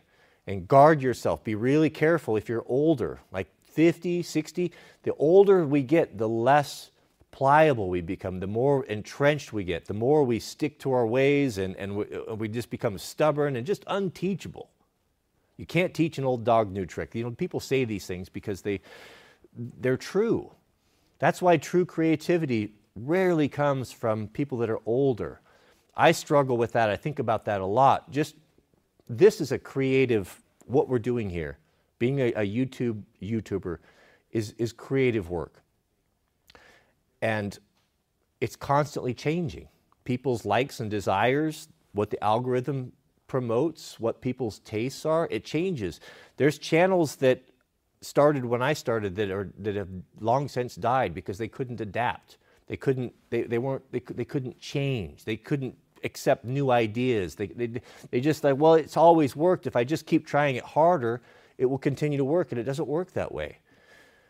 I guard against, I know I'm older, and I know I'm going to be less open to new ideas, and I'm going to be more set in my ways, but I constantly fight against that, and I don't want to be afraid of trying new things. I don't want to be afraid of something that it may not work, I may fail, and people might think I'm a fool. And I'm reminded of that in the comments all the time. I wish you would do things the way you used to do. How come you don't do this anymore? I can't. I'm not the person that I was 10 years ago. The world's not the world it was 10 years ago. I can't idly sit by doing axe videos, crosscut saw videos, the same old thing. Yeah, it might work. There might be a small segment that still enjoy that can't get enough of that. But the world is changing, and I'm going to sit by doing axe videos while the world is burning and people are being lost and people's souls are at risk. You know, I just can't do that.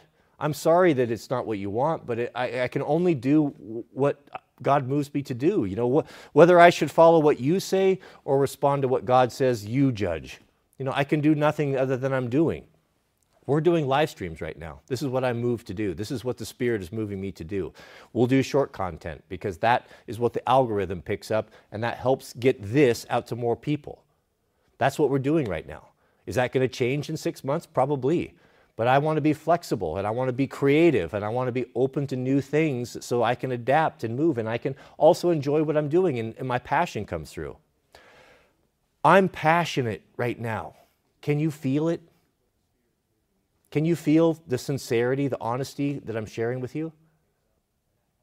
Am I wrong? Do I have the right doctrines? Am I saying and doing everything right? I don't know. Probably not, but I'm saying what I know to be true right now. And that's all that I can do. It's frustrating, but that's the way that it is. We have a new member, Jacob Tui. Shout out to you, Jacob. Thank you for your support. And DJINHAK Haku. Well, I don't know why I'm spelling that out. Thank you, sir. Well, thank you to you, and thank you for supporting it. You are greatly appreciated. Thank you very much. New member, Chase Cormick. Shout out to you. Enjoy your new member's badge. If you want to see who the elite members are and what you have to aspire to, the elite members have got 2 new members badges I made for them, and it was their ideas. I have a small brain trust that I have nicknamed against their will, the middlemen, and they work behind the scenes to make all this possible. And they chose these member badges for you. So if you want to see who the elite are, who have been with us for 3 and 4 years, they have the single lantern and the double lantern. So shout out to the middlemen and the elite members. We have a super chat from Mr. Andrew Rouse. Rouse like house, I'll never forget that. Thank you for that little memory tool. Who writes, not sure if you have spoken of this, but from when you left the community you grew up in, did you ever lose faith for any time? You know, I didn't have faith when I was there, nor did very few people. My granddad did.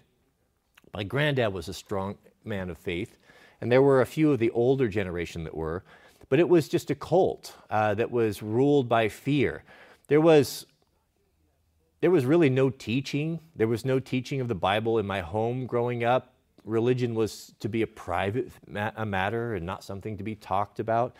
And, you know, really what started the whole thing unraveling is when I was about 18 or so, I started feeling called a little bit. I'm like, well, I'm in this church and we're set aside and, you know, we meet for church twice a day. Maybe I should read about this. So I started getting into reading and searching the scriptures myself.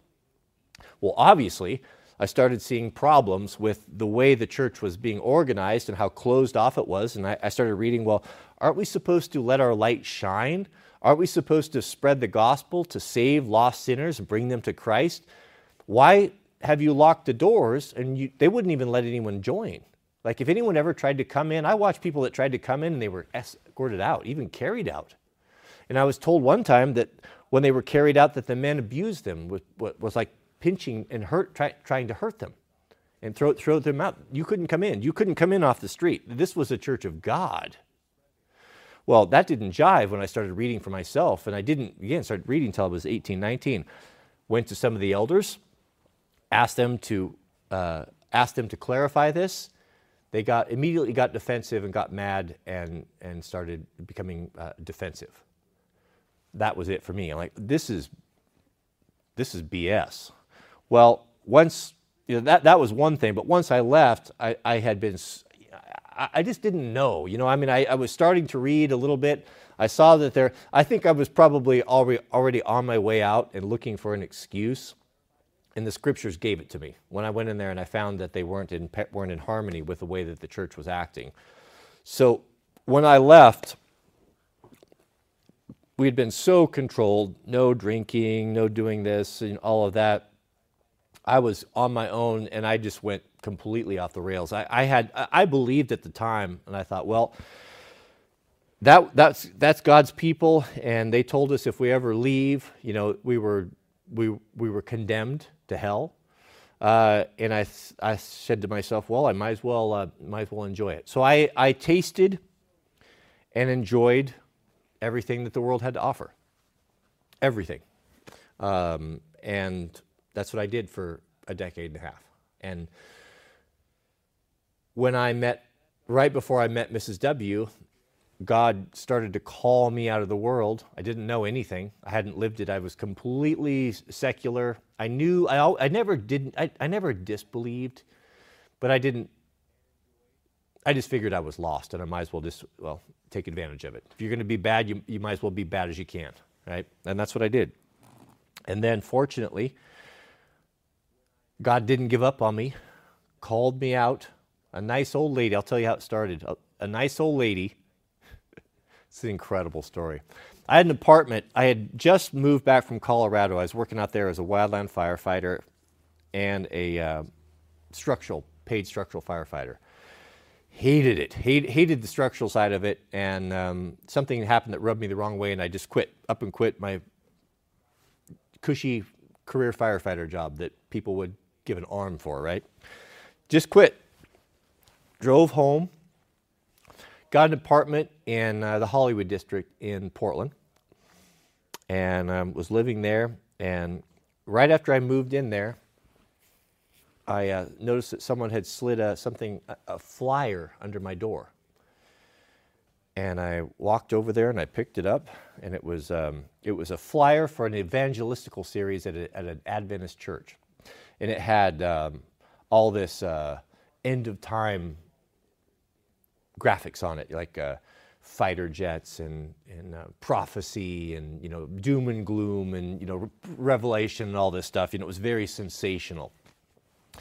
And I looked at that and I thought, well, that looks interesting. But the thought of going to a church, I was in the bars. I was a Chad. I mean, I was out. That's what I did.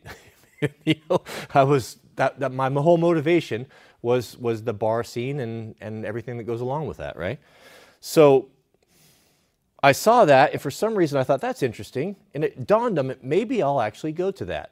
Well, of course I didn't. There was a wastebasket next to the door, and I never thought about it again. Just not even a second thought. My life went on.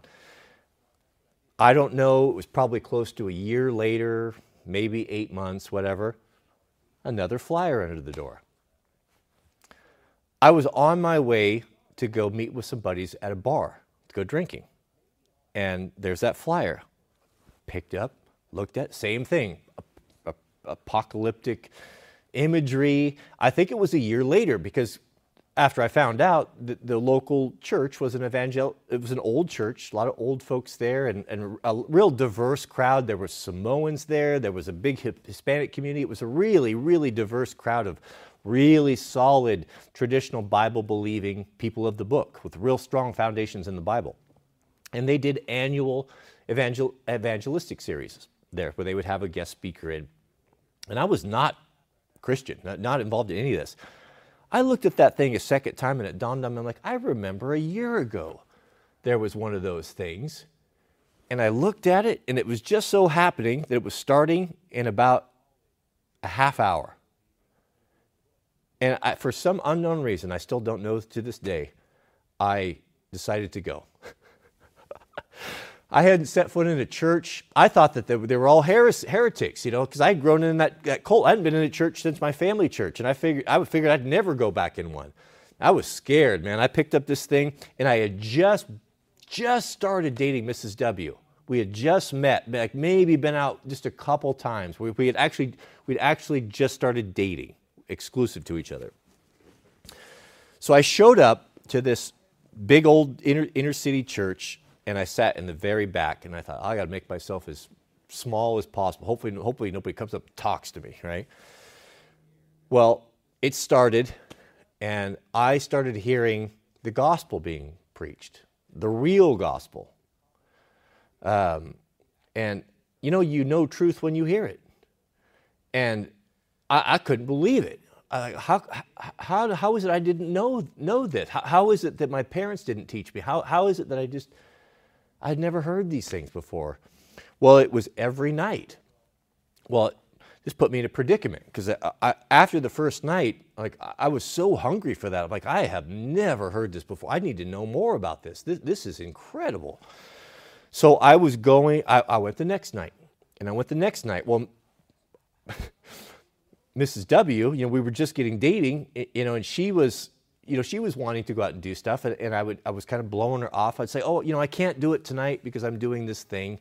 She was starting to get suspicious. She didn't know me very well. She wanted to know where I was going. I was telling her that I was going to some lectures. Well, she says, well, she likes to do everything. I like lectures. And I said, you wouldn't like these because I was embarrassed that I was going there. I wouldn't have told a soul that I was going to this thing. I thought that would have been embarrassing for my friends to find out that I was going to a church, right?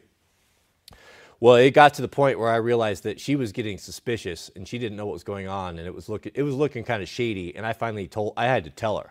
I said, and I didn't know her very well. It was hard to do. And I said, yeah, there's this thing at this church, and evangelistical thing, and she grew up as a Catholic, but had non-practicing really, not really serious, but had grown up that way. And to my surprise, she said, well, that sounds interesting. Can I come? All right. So she started coming with me. She started coming with me.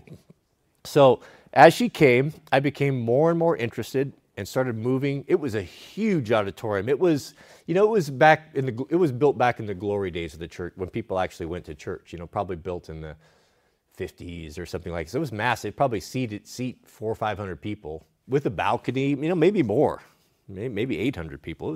It was big. Not a lot of people there now or then, but a few. I found myself moving further and closer up, and Mrs. W was with me, and we were going every single night. And this went on for like 2 weeks, I think, every single night.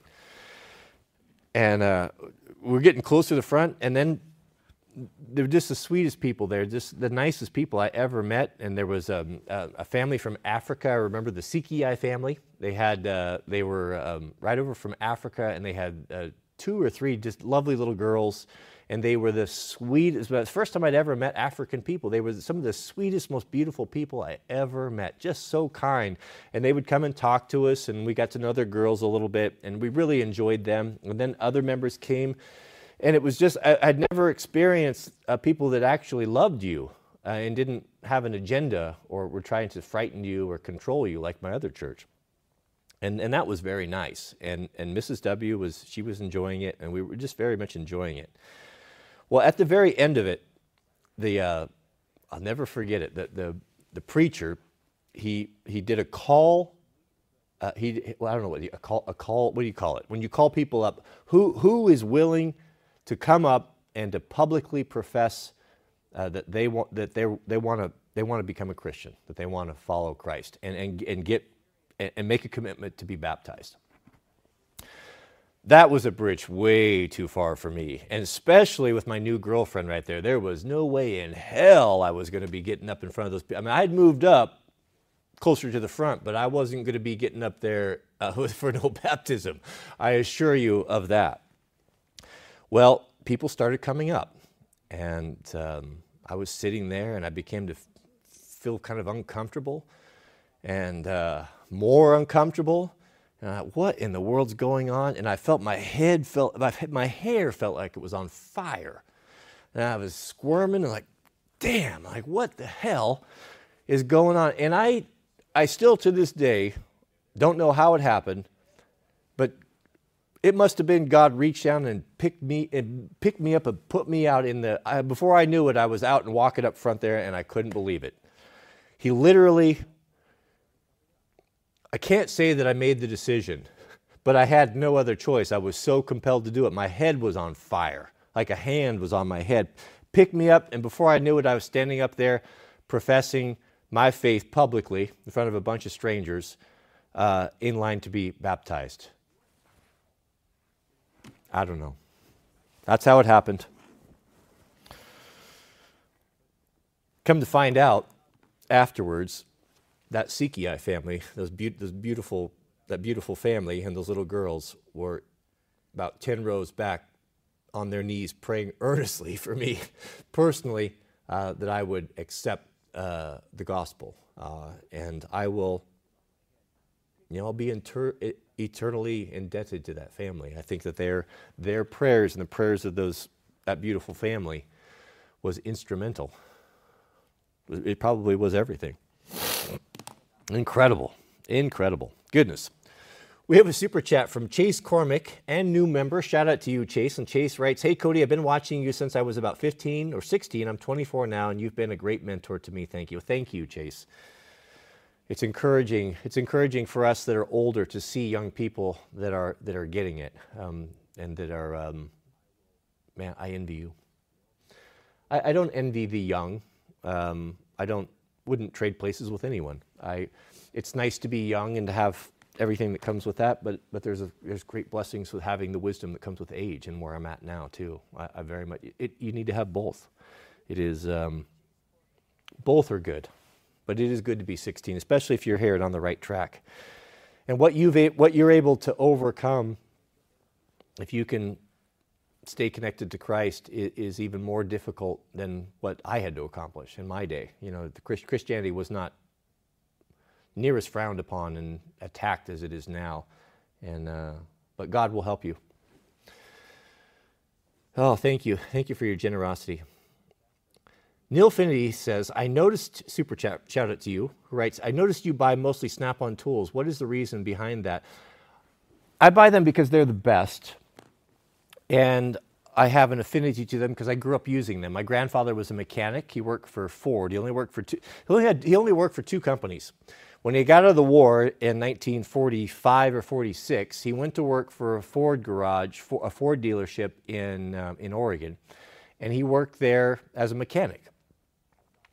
And he would have worked there forever, but he had his big thing was to go elk hunting, and this would have been sometime like in the probably like the 70s or so. He'd worked there for like 20, 25 years, and just the best mechanic, solid, a dream employee.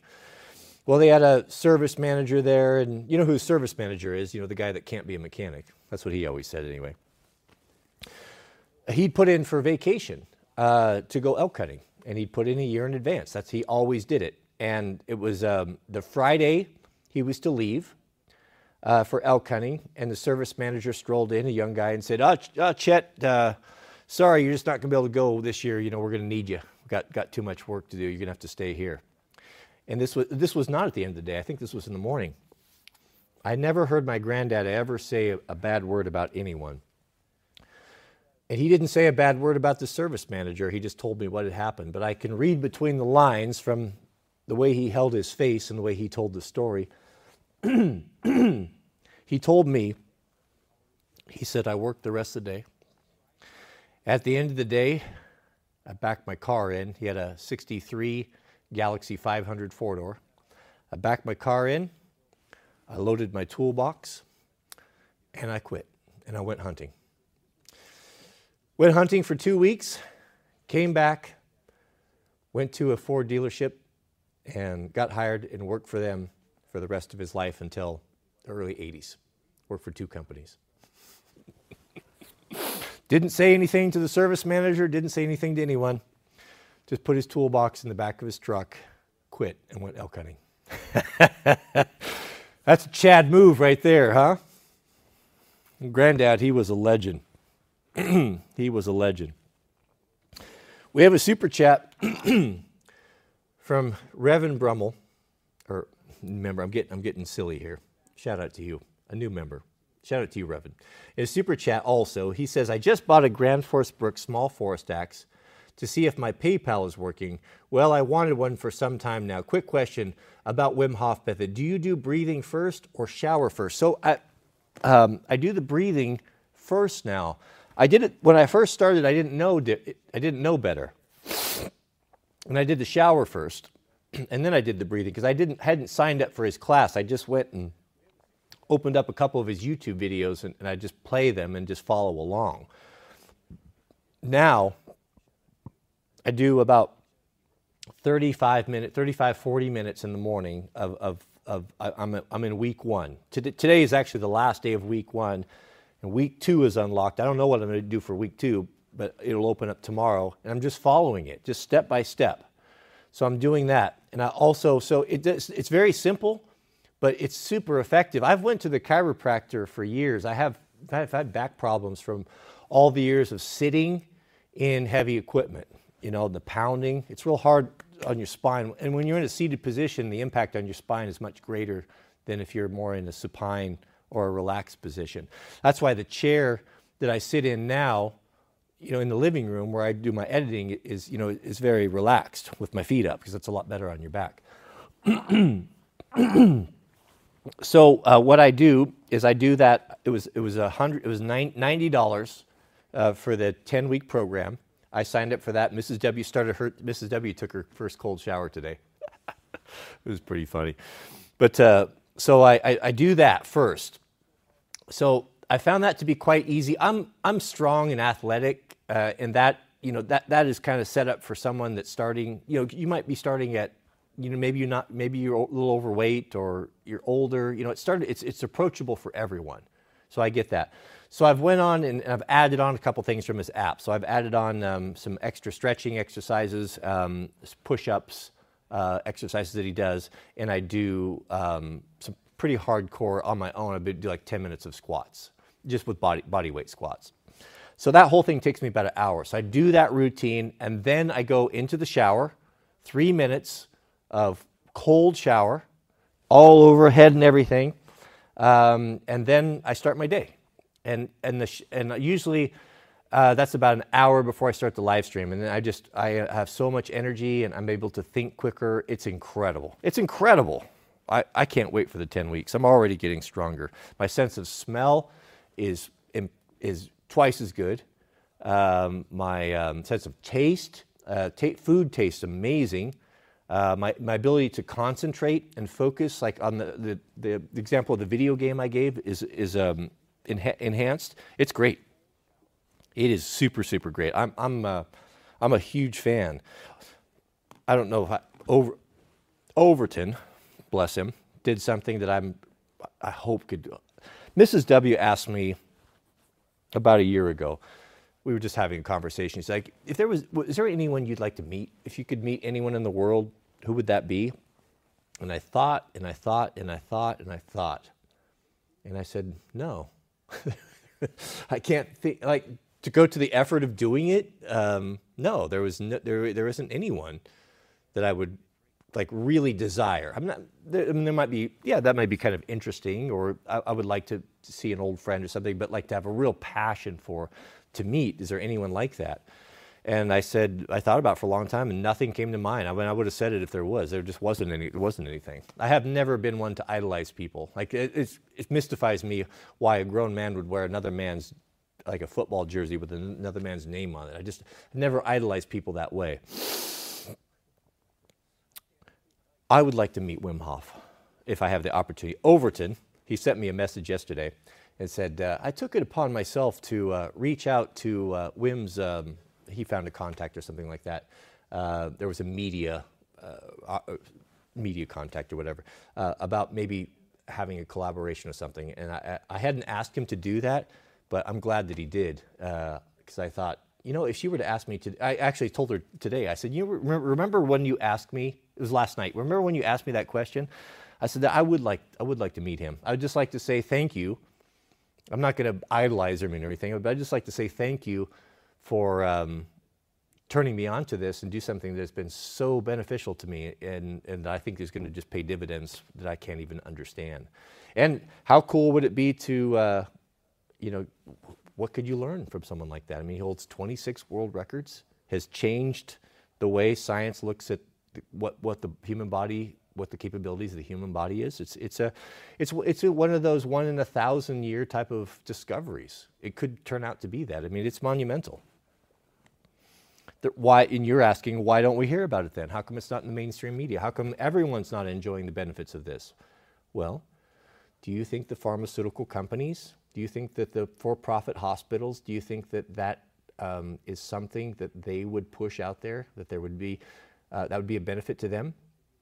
They are in the money-making business, and there is no money in cold showers, because that's something we can all do. The medical establishment, by and large, there are good, great doctors and nurses in it, don't get me wrong. One of my best friends is in it. They're great people, some of the best. But there's a lot of bad people in there too. There are a lot of people that are profiting off your misery. And I wonder if medication is, that's not always a solution. Sometimes we can find solutions that are cheaper and better and without side effects. We have a super chat from JN. Thank you, JN. And new member, Colonel Leo. Shout out to you, Colonel. Say hello to General Sam for me. We have a super chat from Chandler Stone. Chandler writes, can you tell us about your health journey? What did you do to lose the weight? Healthy habits, love the channel, watch you. So I lost, since COVID, I've lost, I have to do math here, 45 pounds. Got up to 225. I'm 6'4", but I have a thin frame. I'm not skinny, athletic thin frame. I have 44-inch shoulders and a 32-inch waist.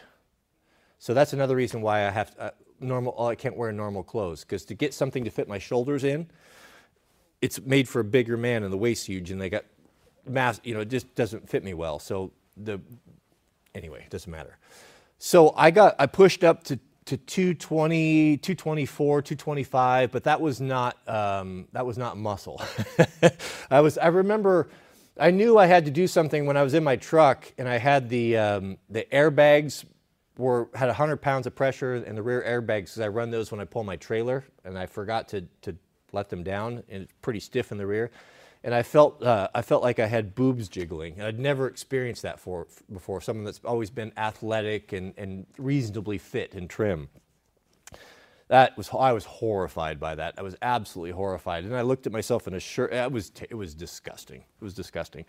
So I am. You know, I told you I have a real problem with vanity, right? Well, just sheer determination and vanity alone got me thin. It's like, nothing more than that. So I just quit eating. I just I don't want to weigh this much. I don't want to be this heavy. I don't feel good. Makes my knees hurt. Makes my back hurt. I've just felt myself. I'm at a crossroad here. I'm 50, 53, 52, 53. I'm either gonna just get old and just be a mean old fat bastard, or give up all the things that I've enjoyed doing, being athletic, and then I thought, I've got a 5-year-old daughter. I have an obligation. I can't do that. It may have been different. Jack is now 17. He'll be out of the house soon. I have to be there for my daughter. I have to be there for my wife. It's not fair. If you're going to enter into a contract with someone, a marriage contract, you come a certain way, you have an obligation to stay that way. Just because you're married doesn't mean you can just let yourself go to pot. I mean, that's unfair to the other person. You need to take care of yourself. I would say a man would be justified if your wife gains 100 pounds, 200 pounds, whatever, and is doing nothing about it and has no intention of doing it. You would be you would be justified to leave that woman, or the woman the man. That goes two ways. That's 50-50. Now, if they come to you and say, yeah, I'm not saying you just leave right away, but if you come to them and say, this is a problem. This is not what I married. This is not what I signed up for. There's going to be health issues I have to deal with now. It's going to diminish our quality of life. That is a breach of contract. So, I felt that as well. So there were many different things. And so I just decided to do it. And, the way I've always done it is I'm going to do something. I'm just going to grit it out and get it over with, get it done. I don't string things along. I went whole days without eating. I quit eating ice cream and stuff at night. Quitting alcohol was a big one. That helped out.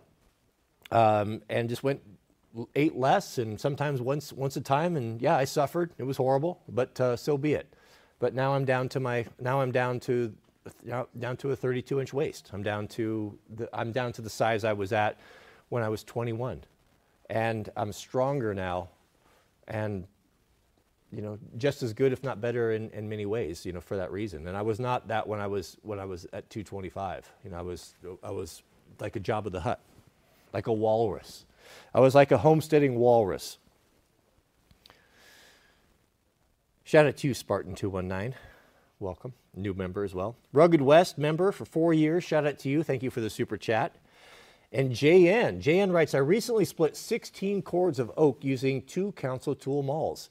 Right there from the horse's mouth. JN split 16 cords of wood. 16 cords of wood. You know how much wood that is? If it's a true cord, that's a 4 foot by 4 foot wide by 4 foot high by 8 feet long, tightly stacked. People think a cord is throwing a loose pile in the back of a pickup. And that's not a cord. That's about half a cord. A true cord is a lot of wood. With Council Tools, yeah. And if he said that the head loosened and one of the handles shattered, I rehandled them and kept going. Yeah, nothing's perfect, and I don't know everything, but I do know that I have never seen one with a loose handle, but they were also with the fire department. We certainly weren't splitting 16 cords of wood. But they're a good tool, very good tool. Man, you must be fit as a fiddle, Jay, with 16 cords of wood. That's a man's work right there. Shout out to you. And Jason Barr, welcome, Jason. Shout out to you. Audio went crackly for a minute. It's fine now. Might want to check the batteries. Let me put on my specs. Okay, batteries. I took batteries out of the equation, Jason. I put cords, hardwired cords, into the 2 lav mics. That's been happening. It drops a little bit. It might have something to do with being inside the metal building. I don't know. I have noticed that when I was editing, that I've had a couple dropouts. It's rare, but it will happen. But we'll keep an eye on that. I've got backups. If one of these start acting up, we'll swap it out for another one. Just I'll see it in the edit too, and let me know, please. But thank you, Jason, for that heads up. We have a super chat from. Take me specs off here. Nilfinity. Shout out to you, Nilfinity. Thank you for your generosity. He writes, should I sit down with my family business members and talk with them, or should I move on? There is blame on both sides, but I am burned out and can't find the energy to care anymore. Nilfinity, if you can email me, Cody@WranglerStar.com. If you can give me the details on this. I fear that you have maybe mentioned this in the past and I'm not recollecting that or pulling that up. Give me an email. I can advise you for what it's worth. Dealing with family businesses are very, very tough. Jesus summed it all up. He said a prophet is not without honor except for in his own land or in his own home. What that means is that it's difficult for family members to see you in any other way than they've always seen you, especially if you want to crawl out of the muck. You've found something, or you want to break family curses, or the way things have been done, they're not right. People hate change, and family members rarely respect other family members. They always see you as the little kid, and they can never really respect you. I read a saying one time that The crown sits poorly on our acquaintances or those that we know. Meaning that if you are a group of guys, let's say there's a group of guys that come up in a regiment, and one of them rises up and decides to become king back in the old days. All of those men that he drank with, that he partied with, that he had shared crass jokes with, they'll never really see him as a royal king. They knew who he was and what was behind him. That's why it was so common in those days that if you did become king, even if those royal men that helped push you up there to that position, sometimes the wisest thing to do would be to back with them to get rid of them, because they would never respect you. They would see you as sovereign and would most likely have an envy and jealousy and do everything they could do to tear you down. And it was a sad truth, but when you're the king, you have to make hard decisions. You have to make decisions that we have a super chat from Joe C. Shout out to you, Joe C. 3-year member. Congratulations. Any thoughts on the new 8-bit I, of course, will follow all along. Every man needs to do what he needs. Thank you, Joe C. We have a super chat from Derek. Shout out to you, Derek. And Derek writes, what do you read? What do you do about people who just don't actually care about anything anymore? You know, I felt, that's the way I felt, not very long towards the end of summer. I was just about to take the black pill. I thought everything was hopeless. I was even thinking, why am I even here? And I don't know where I would have been had I not had a man on me. I'm not going to say that dark place. I've been in the dark place before. I get that. I have obligations. I guess where that was taking me, where I was getting to the point where, I'm not going to listen to anything. I'm going to take my own, focus on my immediate circle, and anyone else that wants anything from me or demands anything from me, I don't care. I'm over it. I'm tired of fighting. I'm depressed about the future of the country, etc. I don't feel that way anymore. The decision that I made was I had been playing around with God for so long, in and out, rolling over the roller coaster, never knowing, am I saved, am I not saved? I hope Jesus comes when I'm, hope he comes when I'm in one of those, the high troughs, when I'm feeling it, and I'm reading the Bible, and doing it, and feeling it, by my actions. And then I'd have problems, and I would question my faith, and I think God was unjust, and what's the point of all this? You could never have this. I decided, okay, this is the last time. One more chance. Got down on my knees.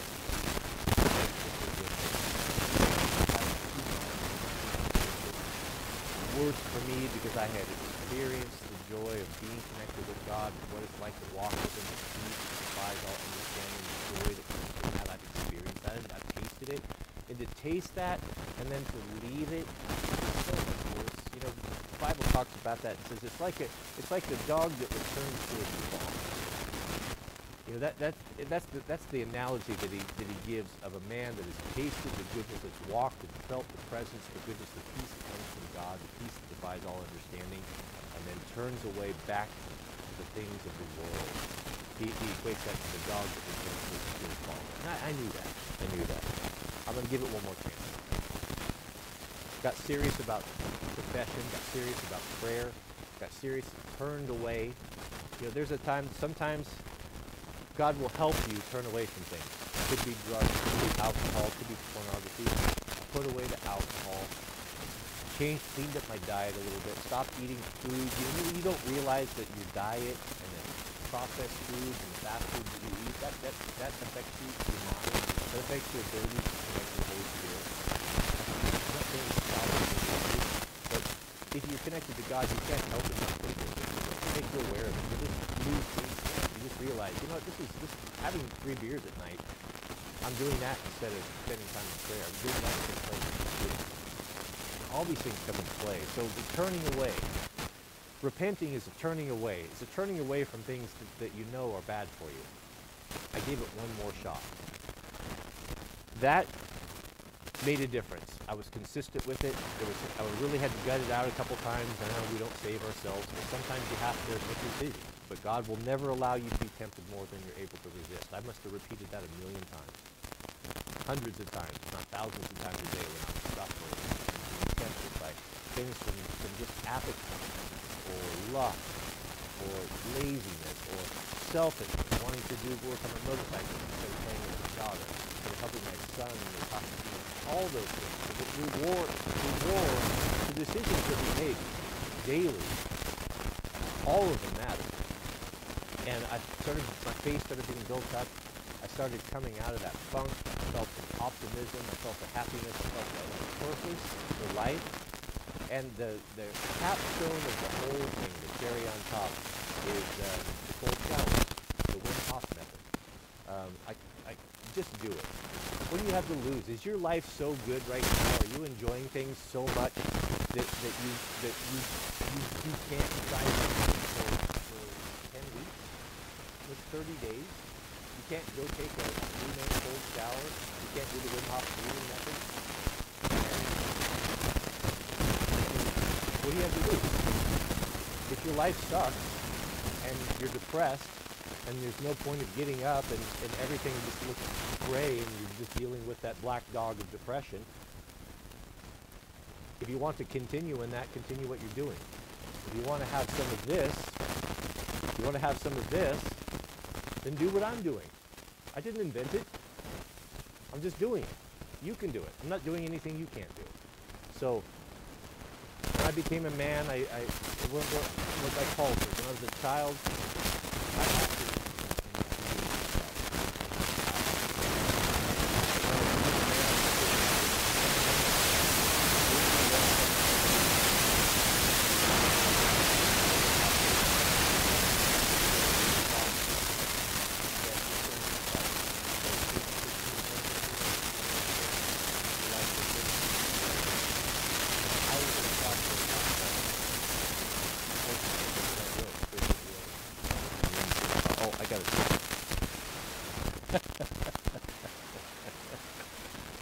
Okay, that's it. What are we, 2 hours? Yeah, I could feel it getting tired. Thank you. But Derek, don't be discouraged. Be here for the live stream. Iron sharpens iron, so one man sharpens another. I am being sharpened by other men like me, by men online. I'm being sharpened by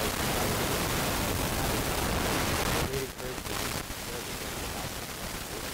We're here for you as well. Be here. We're going to learn together. We're all marching to the kingdom together. And do I have all the truth? No, I'm not here to have the truth of you anyway. I'm here to point you to Christ. We're all brothers and sisters in Christ. We're not one better than the other. When Paul talks about the church being the body, we're the body here. And we're all on the same page. And when I'm having a bad day, I'm going to lean on these guys to lift me up. And when they're having a bad day, or you're being discouraged, maybe I can be here and be supportive and give you encouragement. That's why we're here. So don't hang in there. Just keep going. Just wake up and keep going. Clean your room. Keep your things organized. Keep your life organized. Get the chaos out of your life. Get away from people that are dragging you down. Be here. Be here at noon. And in 30 days, your life is different. Thank you. May God bless you and your families. Please keep us in your prayers. We'll see you tomorrow at